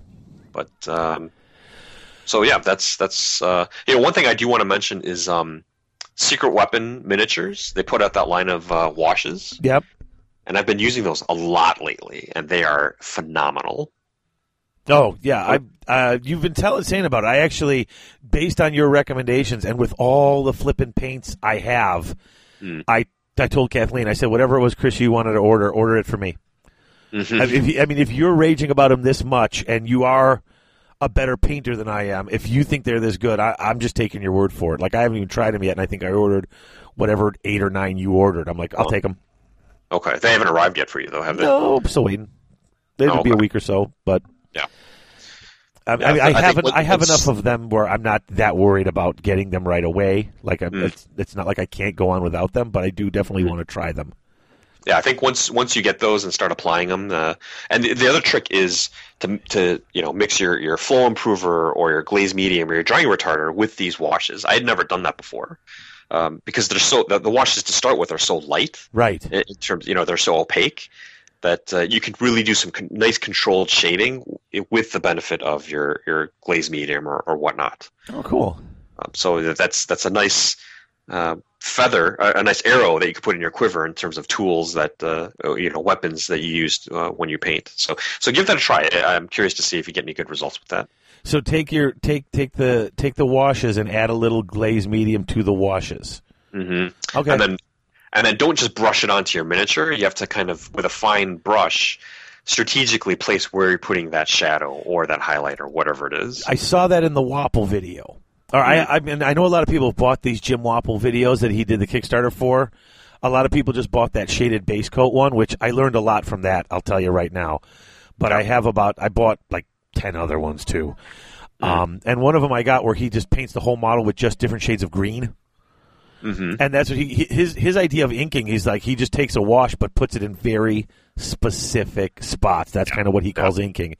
And you never, I mean, they show you how you can just, I mean, you used to be able to take Devlin mud and slap it on, and it is so thin that it goes into the cracks and doesn't do too much else in the higher spots. But when you see someone really focus placing those washes into certain spots and really almost using them as another paint, that you know, it really it can be really cool.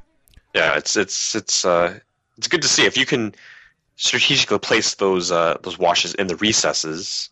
You know, that's your shadow. Then your base coat is your mid, and then you're free to highlight on the protruding parts. You know, one or two brighter colors up to really create that contrast. Yeah. And again, it's something that I'm still learning how to do. I haven't mastered it, but now I want to ask you about when you're painting with your brushes. Now, I haven't had too much trouble with brush control per se. But it's like, you know, I know some people do different things. I'm the one, I'll hold the model in one hand, I got the brush in the other, and I will put the heels of my palms together. Sure. I will also take the hand with the brush, and I will put one finger on the base of the model. And I know it seems weird, but there's always one finger on the base of the model. I just think that touching it, you know, like, you know, I don't know how. It keeps it steady. Not just steady. I'm holding it in my right hand. I got my paintbrush in my left hand. One of the fingers in my left hand is, while I'm brushing, is touching the base of that model. And I think it's just that hand. Now, with that touch, I mean, mentally, I know exactly where that thing is. You know what I'm saying? There's no moving to the wrong spot because I've sort of got it. Right. And that's how I tend to hold it. But even so, hitting the eyeballs, getting into those little spots, there's a level, or freehanding, that level of control. I just don't seem to be able to make that darn brush do that thing. And I know you do a lot of freehand. How do you keep the control so tight? Moisture is the key. That lets you control the pigment. You can layer it on instead of so way back when I first tried my first freehand banner. You know, this is, you know, year 1 or year 2 of my Warhammer career. Okay. Open the paint. There's my banner. It's primed, or it's got a base coat on it. I want to have a pattern of a dragon on it, right? I stick my brush in my paint pot and start trying to paint a dragon on this banner. And that gets hard because the paint is not cut; it's straight out of the pot, so it's very thick. Right. And so you can't get any sort of detail. If you just want to draw a simple line of let's say the dragon's spine. Right. You can't do that because the paint it starts off really thick, and then as you're going, you know, it runs out, and you get all these brush strokes. Right? Oh, right. So it's hard to apply that. Where you go with the flow improver and a lot of moisture, it becomes more like a watercolor in terms of how you apply it. The paint is very liquidy and very viscous, so it goes on there very lightly, but you can see it. Okay. And that's the key. So you just do it, and it might take successive layers, but you get that first layer on there so you can see at least the outline of the wing or whatever it is. Okay. And then you gradually add more layers to it, or gradually more pigment, less water, whatever it is, to build up that color. Okay, I see what you're saying. Yeah, I struggled. I'm like, freehand banners, I can't do it. But once you start adding more moisture to the paint, that's the key. That's the critical part. I guess I know people say they got to make it so thin, and I've never actually seen any. I'm a very good learner when I see what somebody's doing, so I can have an example there. And just saying the thin, it seems like it always seems to me it's like, well, how thin?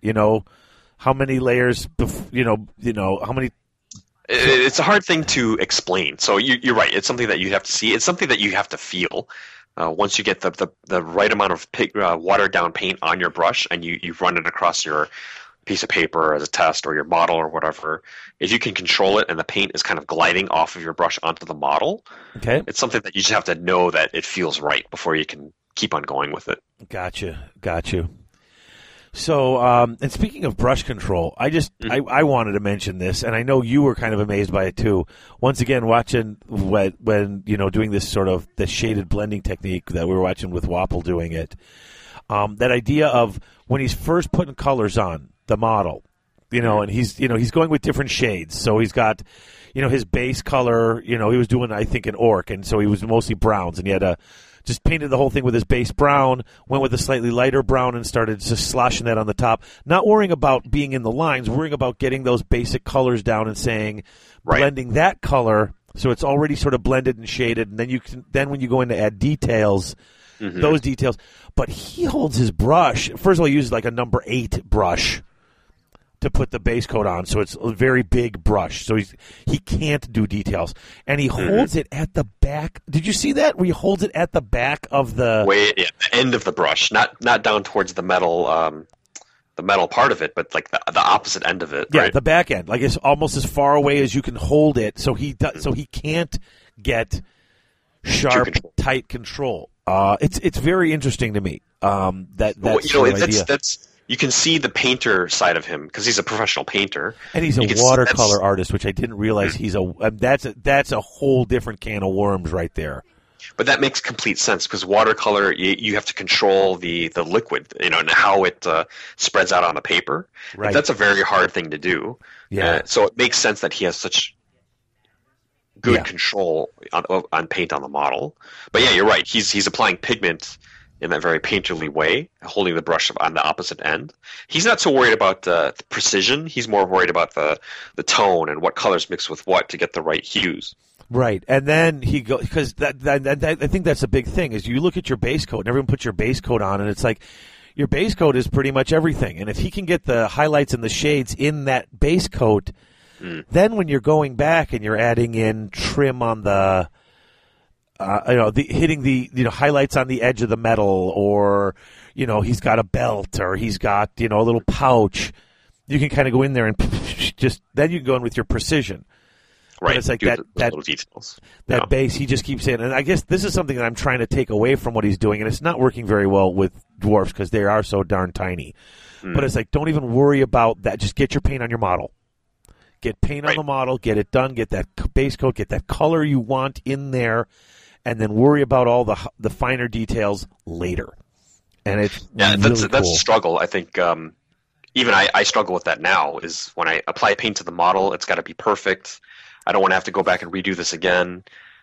So it's going to be a very controlled application. Whereas he just sloshes it on there. But it is all with that base coating too. I mean, you see him going back later. I mean, when he goes back later and does the other colors in different spots, he's kind of coming right up to the edge. He's not. It's the worry's not there. It's obviously it's a difficult technique. A lot of people have watched that video, and a lot of people have gotten together and said, I watched that, and I'm just like, oh, wow, yeah. It almost has the exact opposite effect. I look at that and say, crap, I'm out of my league. I can't do that. He's a professional. He went to school for it. He's been doing it for his job for years. It's not something that you're going to pick up by watching a video. Right. You got to practice it. And that's what I've been doing. Like I said, I've been watching that stupid both. I have the regular non-metallic metals and I have the Sky Earth non-metallic metals. But he's actually got videos just on bronze, just on gold, just on, the different types of metals. And I have the two basics, and I've watched them both about 3-4 times, and I'm just now starting to feel like I get what I'm seeing him do, and I'm ready to give it a shot. It's really eye-opening to watch him apply paint. His brush movements are more circular, more organic, whereas mine, I don't know about you, but mine are typically more stabs and strokes.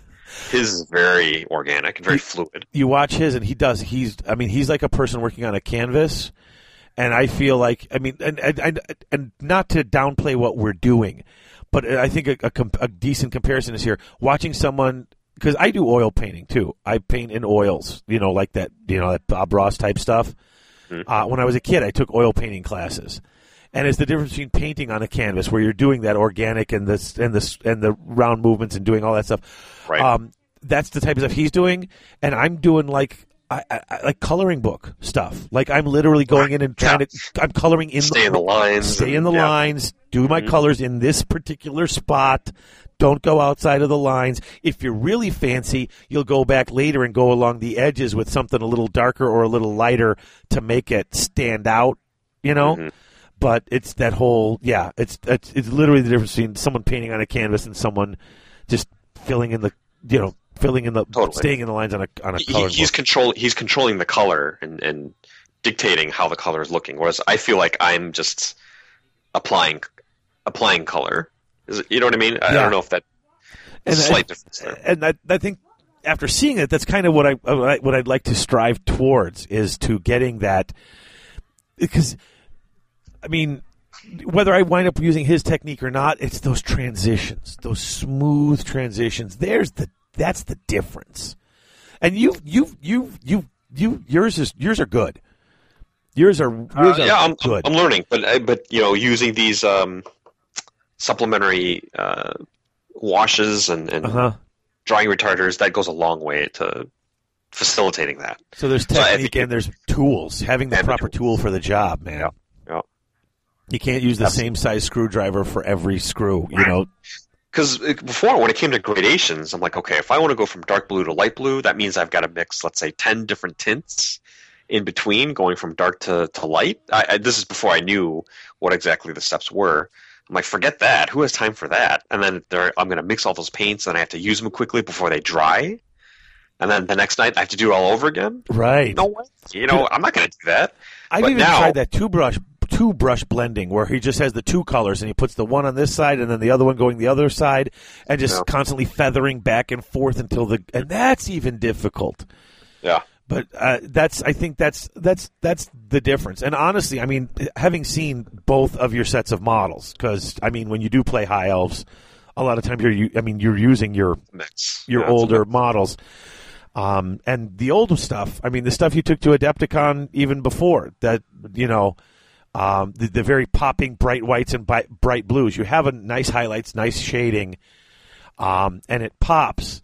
But then you look at the stuff you got now, and then the colors just the palettes are a little more complicated. The blending's there. It's an interesting transition to see in the same sets of models.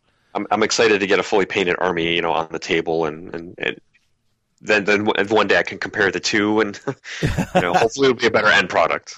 You got to take pictures of that stuff side by side though before you strip them or go to new models or something like that. Oh yeah, for sure, I will. It is quite incredible to see the changes. Absolutely. So yeah, through my journey and learning, hopefully you and the listeners will get something out of it. And if you haven't used any of those products that we mentioned, certainly try it. I think it will help you improve your painting to the next level. All right. So I think that's it, ain't it? That's our left. I think that's it. That's our left-brainedness. Trying to just look at colors and that creativity, picking colors and making it all work. Yep. So why don't we take a break, come back, and wrap up the show? That sounds like a plan. Excellent.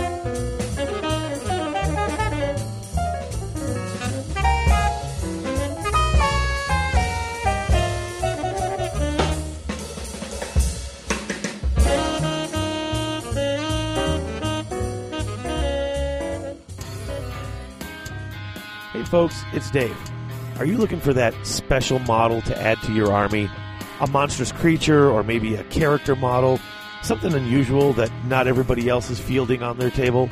Well, then you should check out Mears Miniatures at mearsminiatures.com. Their Darklands line is full of some of the most fantastic creature models you'll ever see. And with the success of their recent Kickstarter, those models will be perfect for you to play in their forthcoming Darklands game. So whether you're looking for a new skirmish-level game to play with lots of cool monstrous creatures, or you're just looking for that extra special model to add to your existing games line, Mears Miniatures is really worth your time. Check them out at mears-miniatures.com, and seriously, guys, you'll be glad you did.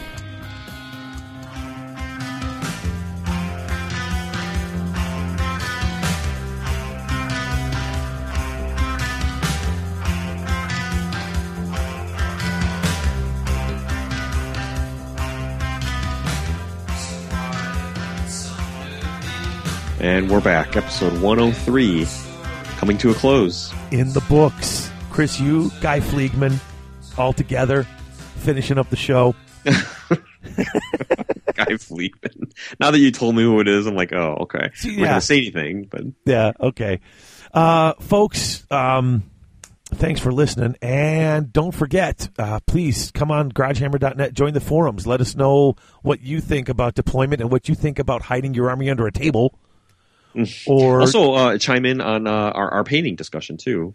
Oh yeah, have you had any success with the drawing retarder, flow improver? What sort of techniques have you used that work for you? We'd love to hear it. Oh yeah, absolutely.